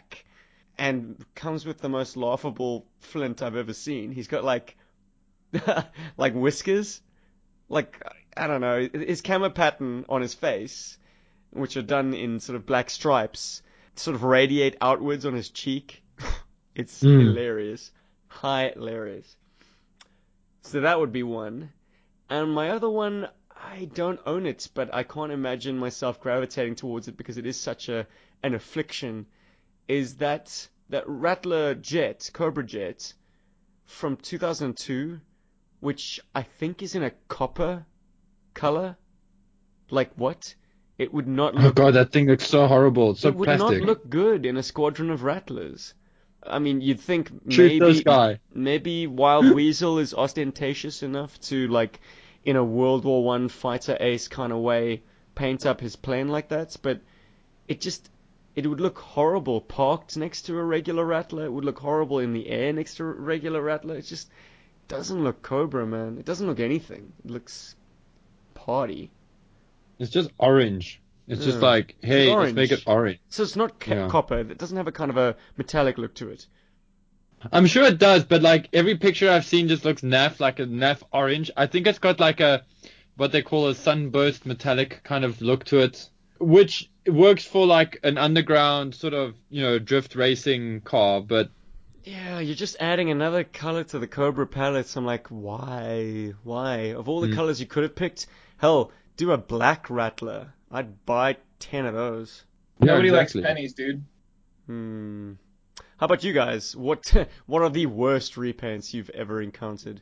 I mean, just as a rule, I despise the Dreadnought Ground Assault setup with its gacky green and blue nav color combination. But the worst offender for me has to be the Skyhawk. I don't even think it's got a different name. I just think it's the Naffy Dreadnought Skyhawk. And Oh, but it changes color and everything. yeah, I keep forgetting about that feature, and like saying that makes it kind of a little bit cooler, but it still looks naff. It looks Fun School, like when Fun School goes bad, which is more often than not. I don't know, it just looks like a knockoff. It looks like a G.I. Joe knockoff. Had I seen that in the shop, or if I had ever encountered it, sort of like if I went to a China mall or something and they had a whole bunch of toys or something in a box, and I saw that there, I'd go like, oh, haha, that's a knockoff of a G.I. Joe vehicle kind of thing. And I just find it devalues the brand. Though, ironically, those are very valuable pieces now. So even though they might look like cheap knockoffs, they ain't cheap, baby. Yeah, well, it's okay. The cool thing is my hate for them means I can live without them. And then my second offender, which is kind of ironic considering our topic, and who made it to the finals, but I really hate that the 2003 release of the Conquest. The color scheme is this green, beige, and I think there's like a darker kind of black that's in there. Sorry, the photos that I'm looking at now, the light's obviously obscuring it a little, but Why do you need photos, wow. man? Why don't you just look at the one that you've got right before you? Because I've managed to sand off most of its paint, including its original paint. Oh, wow. So I can't get a proper summation of it. But oh, dude, it's not a cool color. It's a correct green for a Jaguar, as in the car. It's not a great green for a jet. When I first saw this in the flesh, I was like, hey, cool, it's a Conquest, and my brain was all like switched on, like, oh, awesome, it's a Conquest. I finally have one in my hands. I can check it out. But then I was like, okay, it's a Conquest, and only much later when Steve brought over the jet in question that he mentioned earlier now, is a Conquest that Steve did he Steved it. In other words, he decided it needed another color. Even he hated it subconsciously. And he sprayed it gray. By his own admission, he didn't do what he regards as the best paint job. I actually thought it wasn't too bad, considering what he did to do it. But it was completely gray from tip to tail, and it looked sexy. And it's ridiculous. Like, just a little bit of gray and some identity numbers on it made that jet look so much sexier. It actually elevated it, which means that color, that green and white and beige coloring was so shit that it actually put me off the toy. Okay, I was like, surely this can't be the same thing that everybody's so excited about. Yeah, I hate that recolor just because it almost turned me off to, well, it did for a long time. It turned me off to a great toy, actually. Not the best jet, but a great toy. Something a fella called Marcus on the Facebook group brought my attention to, which is quite interesting, is that sometimes in the comic book, and particularly in its early appearances, the Conquest was white. So Ah, it had the black strip, the sort of anti-glare strip, and the in front of the canopy, and obviously the nose cone being black, but the rest of the body was white, and that's intriguing to me. I mean, it would be a very easy repaint to do or redeco to do, and it might actually look quite stunning in white. Mm. Hmm. I would consider it, although I gotta say my heart is kind of sold on it being Tiger Force at the moment. Of course, instead of early 80s experimental jet white. Yeah, although I mean either way, I want to add I want to add some kibble to the internals. I mean to the cockpit. So either way, I could get away with either color scheme. Yeah, damn it, I forgot in my attempts to discredit the Conquest that the cockpit is always underdesigned. The recline of Yes. the pilot, the looseness of him inside that cockpit always just made it feel cheap. You know, when you stack it up against other aircraft like Sky Striker Ravens and especially. Sky Strikers. Hell, even the Rattler, like the pilot's in there snugly and he's got some modicum of instrument surfaces. But the guy in the Conquest, he's just like, how do you brace him? You don't. You fly inverted and Hmm. he's plastered up against the glass. I probably would have swayed it. That's Oh, too bad. damn! Damn it. Curtis, what are your least favorite redecos, man? Well, before I get to the trash heap, Hooded Cobra Commander, you know, that high profile YouTuber for G.I. Joe, he would say that he doesn't normally like bright colors, but the Tiger Rat works. That might be the best repaint. I mean, pound for pound, just because the Rattler, and also it's probably the best weapon at the end of all that. Kind of like the yellow pushes your eye forward until you get to the nose, and it's got Hmm. the Gatling gun, so it's like that's the best weapon. So I kind of agree with that. That might be. I had that thing hanging from my ceiling like all of childhood, so I like that. As far as the badness, Got anything to say about the Python stun? Oh, no, Python oh, you're right, you're Either. right. Okay. asp. That's it. As The Python Patrol, I feel like it's a good design, I guess. I mean, it's not really my style, but I hate how they use yellow. Like, I mean, Copperhead's underwear and then the guns on the asp. They look like rubber chickens stuck next to a really awesome vehicle. Friggin' cheesy rubber chickens that you can buy. It's yeah. I mean, I can take Copperhead and yellow underwear. I can't take yellow asp guns. So, I mean, do you guys have words on that? There's only one flavor of asp that I like, and that's blueberry. Oh, well, I'm glad you said that because in a retroactive way, that's what makes the Rattler four-wheel drive relevant. It's the only thing that makes sense color-wise to tow the asp. Hmm. Then I would argue that they should have done a flat blueberry Okay, yeah, you're right. without the pimp airbrush. It's like putting flame decals on Optimus Prime. It's unnecessary. I think JD was right to point out that Vipra's sculpt doesn't really fit her file card. She does read kind of like a dreadnought, so that was insightful of him. That's what made me know that the dude might be a real one. I mean, I don't know if he is, but yeah, that was good insight. I just hate the gratuitousness of it. Like it's just they could have actually taken the time to just sculpt a new head. Fine, use Jinx's body, but sculpt a different head. Don't I agree. piss on my leg and tell me it's raining. It's Well, irritating. I agree. Well, Jinx has. Well, That's a my new one. God, Goodness gracious me. dude, Jinx has a strong signature in the Joe fan base because of the movie, And then like all the romance that played out between her and not Flint. Who's that dude?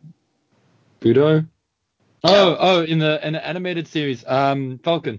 Yeah, An Falcon animated and film. Jinx, like that was a lot of kids' first view of a romance, at least, cognitively. So Jinx has a strong signature. I don't think she was right for Vipera. I think you're on point there. Is there a pre-existing head sculpt that would have worked for Vipera? To my knowledge, no. No. No. I suppose, I mean, if they really wanted to, they could have taken the Baroness's head sculpt and made her a blonde or something. Or they could have taken CoverGirl. No, CoverGirl looks too much. CoverGirl looks like a banker. The figure's terrible in that regard. But anyway. So basically they went with Jinx so they could have an anonymous female. Because all the other head sculpts produced up to that point were quite signature looks. Whether it's Baroness's hairpiece, Zorana's hairpiece as well is also kind of signature. There's no way to get away from that. I think in 1998 that was the best they could do to have a new female in the line. Still, some efforts, while valiant, just should never have been made to begin with. I don't know. Somebody was trying to add a female figure to the Cobra side. I was impressed that JD knew who wrote the file card on that one character. That guy broke that out with no prompting. Damn. I mentioned a file card, and then he's like, "Oh, that was written by so and so," and I was like, "All right, you got my attention." Yeah, you Thomas gotta commend Wheeler, that. I You gotta believe. commend that. Oh, really? Yeah, the master collector himself. For those of you guys who don't know who Thomas Wheeler is, apparently according to JD, he was the author of that file card, but the well goes deeper. Thomas Wheeler wrote into Marvel Comics after pretty much every single issue of the G.I. Joe comic book, and a great number of his letters were published. So, if you're a fan of the comic book and you do read the letters page, the name Thomas Wheeler is probably a household name. Find him on Facebook. He's there. Like 95% of us. The 5% is gonna have to bail your ass out in a bit. But You're just a hotbed of controversy, man. You're a man full of convictions. how do you mean? Yeah, well, I mean, hating on the Python Patrol, but picking it as our outright winner. I mean, Dude, okay, dude, I tried to Bruce Willis the Python Patrol with your drone launcher. So it's not that I sold out. I tried to take it down. Damn. All right. I mean, really, honestly, it doesn't get any more unforgivable than this. But I think Forgotten Figures and I are of one mind more often than not. But he says that any Joe-aligned Hiss tank is a no-go. I couldn't agree more. Like, you're talking about money grabs. Get the fucking Hiss tank away from Green. That doesn't work. I agree, and don't call a fucking Snowcat a Havoc. Not on any fucking day of the week. Oh, dude, Ever. people were incensed at the Basilisk too. You could hear it when JD said it. Like, people were like, totally, "What are you dude. doing to the Snowcat? That thing's a beauty." Hasbro knew it too, man. I think there was some kind of communication error, and that is what came out.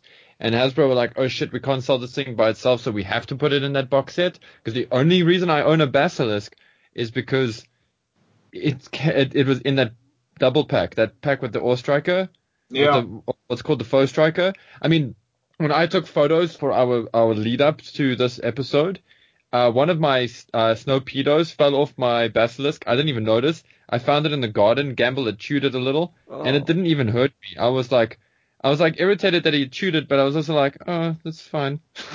Meh. At least it wasn't a real G.I. Joe part. Yeah, man, something about that vehicle, like even the mold lines seem blunted. Like it's lost its sharpness. It's creamier. The plastic is a bit gackier. You compare that to a Snowcat or even a Tiger Cat, and you feel like there's a distinct difference. There's something far more milkier or soapier. I could be wrong. Another vehicle that pisses me off is the Crusher, the Wave Crusher, because every time I see the word Crusher, I think of the Crushinator from Futurama, that robot that Bender made love with. So, dude, I can't have things called the Wave Crusher. I can't do it. I feel the same way. It's like that's why like I love the Shark, but I can't bring myself to get myself that modern era Wave Crusher. I think it's Isn't the Wave Crusher the same color blue as the Basilisk? Like, it feels toyish. Yeah, they gave it a kind of a paint effect. It's got like it's like gold, a gold overspray. Mm. So it's The got driver's not too hideous. Sub Viper. I think he's reused parts, but Reused Sludge Viper, and he looks good in blue and silver. Oh yeah, it's a tasty sculpt, and I'm glad they dusted it off. It looks good in those colors. Looks good with a Cobra symbol right on the head. Because Sludge Vipers weren't, strictly speaking, Cobras. They were Cesspool's personal guys, personal troopers. So they could be whatever faction you wanted them to be, really. But the Sub Viper is most specifically Cobra, and a cool use of that mold. I will say this about the Wave Crusher. I didn't think much of it until I read this cool fan write-up about it, that it is Cobra stealing the Shark design, basically, and making a inferior knockoff. And that kind of wording always intrigues me, because it's like, yeah, Cobra's going to push their personnel off into an inferior Shark, because they can just mass produce the shit out of it. It's like, I don't know, the Chinese version of the AK-47 was an inferior gun to the Soviet one, but they just made so many of them that they proliferated third world armies of the world with this gun. Just sheer force of arms would overcome their opposition. So in the same sense, Cobra, who care less about their troops' safety and more about just having the numbers, would push out these inferior Wave Crushers, which were probably a little bit leaky. Maybe some of them failed on takeoff. Like, it didn't matter. It was like, we've got Sharks covered. We've got their number. We've got an abundance of these crafts, and we call them the Wave Crusher. Because that is precisely how a bloody Shark lands. I mean, it's got no landing gear. It's barely got hydrofoils. How does it land on water? It crushes itself. you know what? You know what's kind of crazy is you can actually see like the hands on the steering wheel of G.I. Joe like turn into a ditch when you see the names start going bad. Mm. You just start seeing these vehicles and you're like, that doesn't make sense. And then you're like, oh, it's produced then. Mm-hmm. Shortly after that, the file card writing goes into the toilet. Oh, we never got into it, but here's something positive to end on.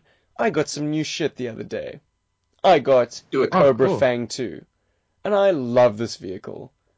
I was wondering about that. It happened. It just happened to be listed on Bid or Buy, and the bidding was about to close. I was like, okay, I'll have that. It's very seldom that I get the jump on Paul when it comes to the South African equivalent of eBay, called Bid or Buy. But this time I did. I bought it. It's mine. Oh, dude, that's great. I'm glad that it's a South African toy in a South African hand. It's a cool thing. I remember this toy from my youth. I never had it. A friend of mine did. In fact, a friend of mine's younger brother had it, and boy did he trash it. So there were fragments of Fang 2 for me to kind of cobble together an idea of what this vehicle's like. I think it still had its tilt rotor feature intact, so I was fascinated by it. But seeing it as an adult, man, it's small. It's so small. The pilot's head is right in line of those missiles. Damn, you better have like an alley Viper in the cockpit with his face shield down. Or a Heat Viper, as shown on the box. I don't know, I wouldn't put those idiots in the cockpit of an aircraft. I love the color scheme. Yeah, it's pretty snappy, looks good next to a Mamba. It's got a fun feature, which is so frequently screwed up. Even Mark Bellamo, in his Ultimate Guide, has the props facing the wrong way. And it's designed to not allow for that. You cannot clamp... It's got a clip. You cannot clamp the clips down completely if the props are not aligned in the correct way. Because there are two teeth on that bar, and the teeth either allow it to rest in the forward position or the vertical position.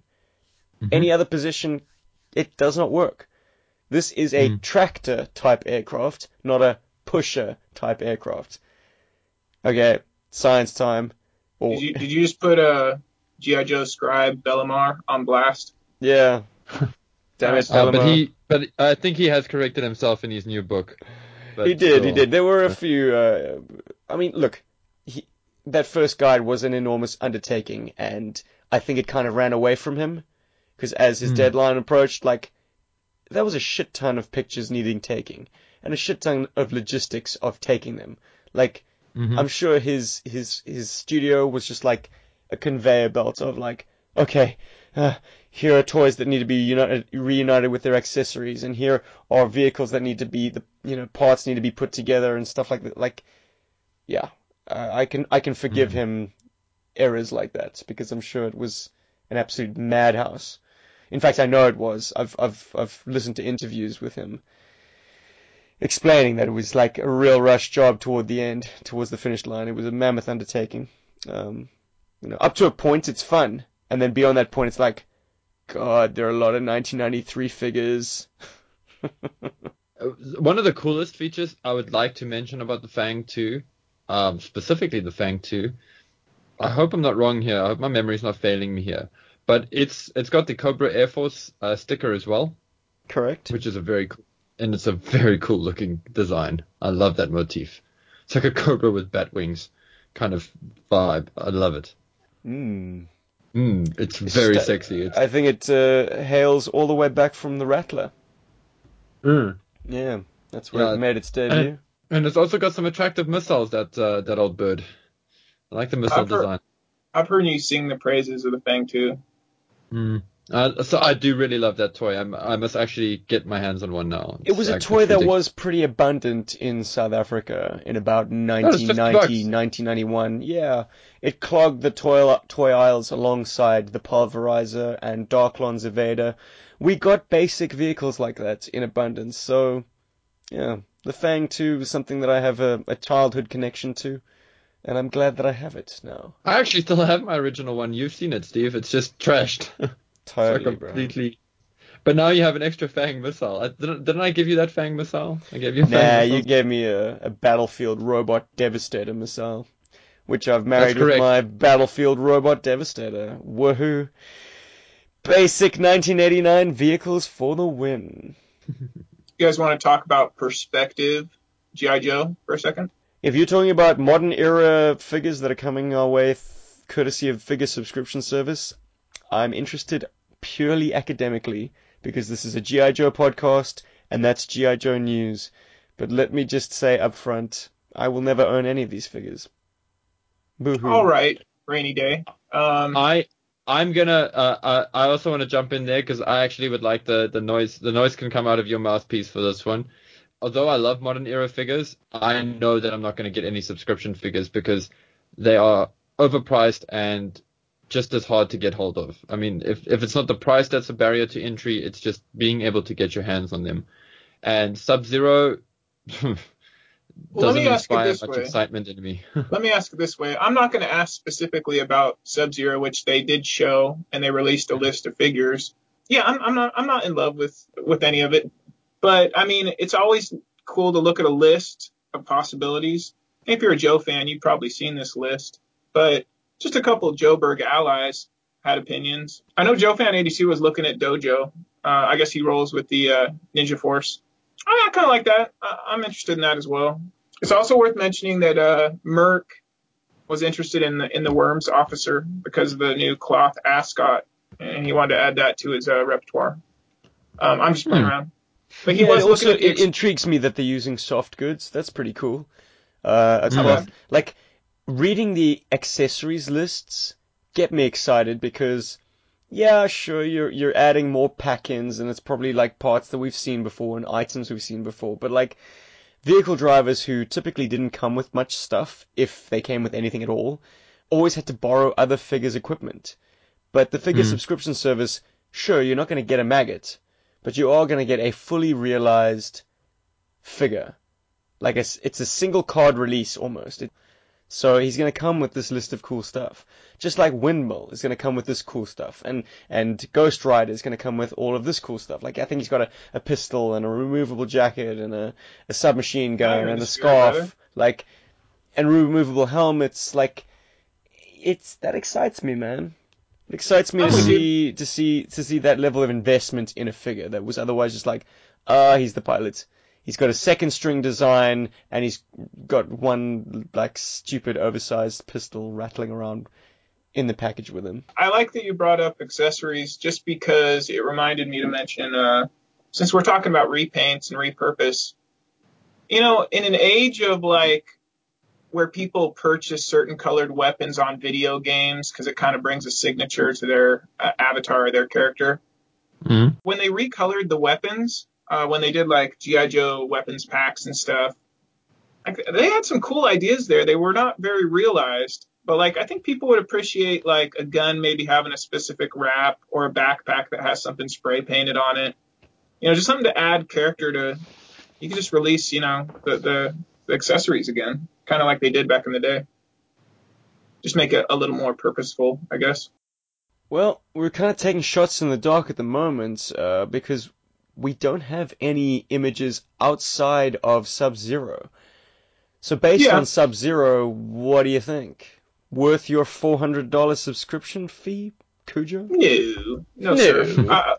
We don't roll that hard. I mean, I get the Collectors Club magazine. I like where their heart's at. As far as the figures go, I think G.I. Joe needs to get on the same page, but that's a different conversation.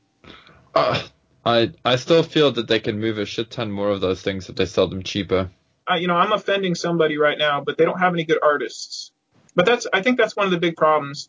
They don't have great artists, and I don't think they have good creative minds on things. They have people that care about the line, but if you look at their card art that they're releasing for their figures, it's not working. Cuj, you got incoming, dude. Oh, you're right. Yeah. Was that a Python Conquest X30? It is, dude. Or was it a Skyraven? It took it that long to get here from the East Coast. But yeah. Damn, man, if we'd gone with the Skyraven, she would have been here a long time ago. Yeah, you'd only hear her when you're on your way up. Because as JD says, man, that's like, it's got to be the fastest jet, like, ever. No, Good true. point. Good point. I think that's all the business I had. I do have an animal companion to hand out, but I'll do that at the end. Buddy, I think this is the end. My God. Close your eyes and count to 10. I'll take this to G.I. Joeberg Twitter for a minute. Alex S. gives us some retweet love. So I'll throw some of that. Let's go with a Japanese raccoon dog. I guess they call it a tanuki, which I like that name better. Tanuki! Very cool. Yes, I was like... I'll send one of those your way, and I enjoy that. Thanks for the retweets, and cheers, brother.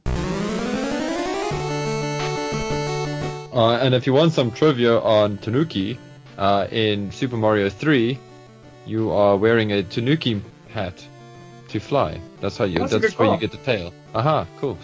Sweet. Yeah. And with that, I think it's time we eat a mushroom and drift down the pipe. I like where your mind is at, brother. Into a subterranean world where if you hit a brick, you might just get a coin. So long, fellas. That's episode 87. G.I. Joe Berg's Redeco Special, where, in a cunning twist of fate, the Cobra Python Patrol Conquest X30 is indeed the finest Redeco vehicle ever produced. Do you agree with us? Do you disagree? I know I do. But write us, email us, send us smoke signals. We love to hear from you. This is Steve. Bye-bye. And this is Paul, hoping I don't freeze to death. Have a good one, ladies and gentlemen. It's Cujo on the West Coast. Pleasure as High always. and dry in the sunny sky. Oh, no, that works. Paul, what's going on, brother? Is it dead of winter right there? Is it winterish? We got the first teaser trailer for winter this weekend, yes. Oh, very nice. Yeah, Well, how do you bundle up at night? Are you like a blankets all around you type person? She's called Lily. No, That's not bad. Cuddly. I gotta say, yeah. No, she was great to snuggle with last night, but yeah, actually, what ends up happening is my dogs sleep on my bed, and they both push up against me So Nice. we're sort of like a little what's the collective noun for dogs now? We're like a A little hot dog. dog pack. You're the meat. All right.